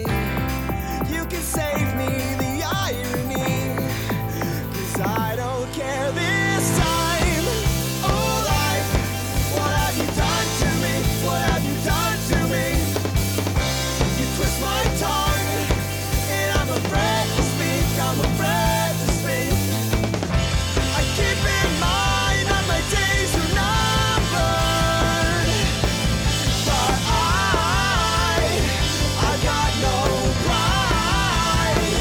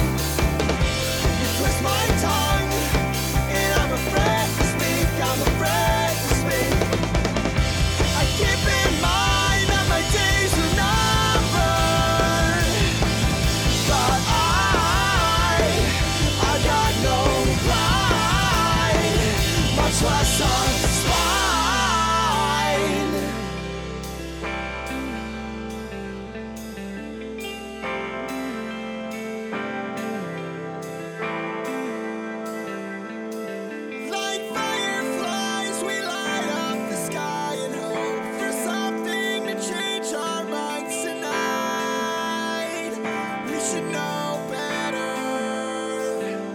Somehow you're the light that caught my eye. I'm afraid of the things I might say tonight.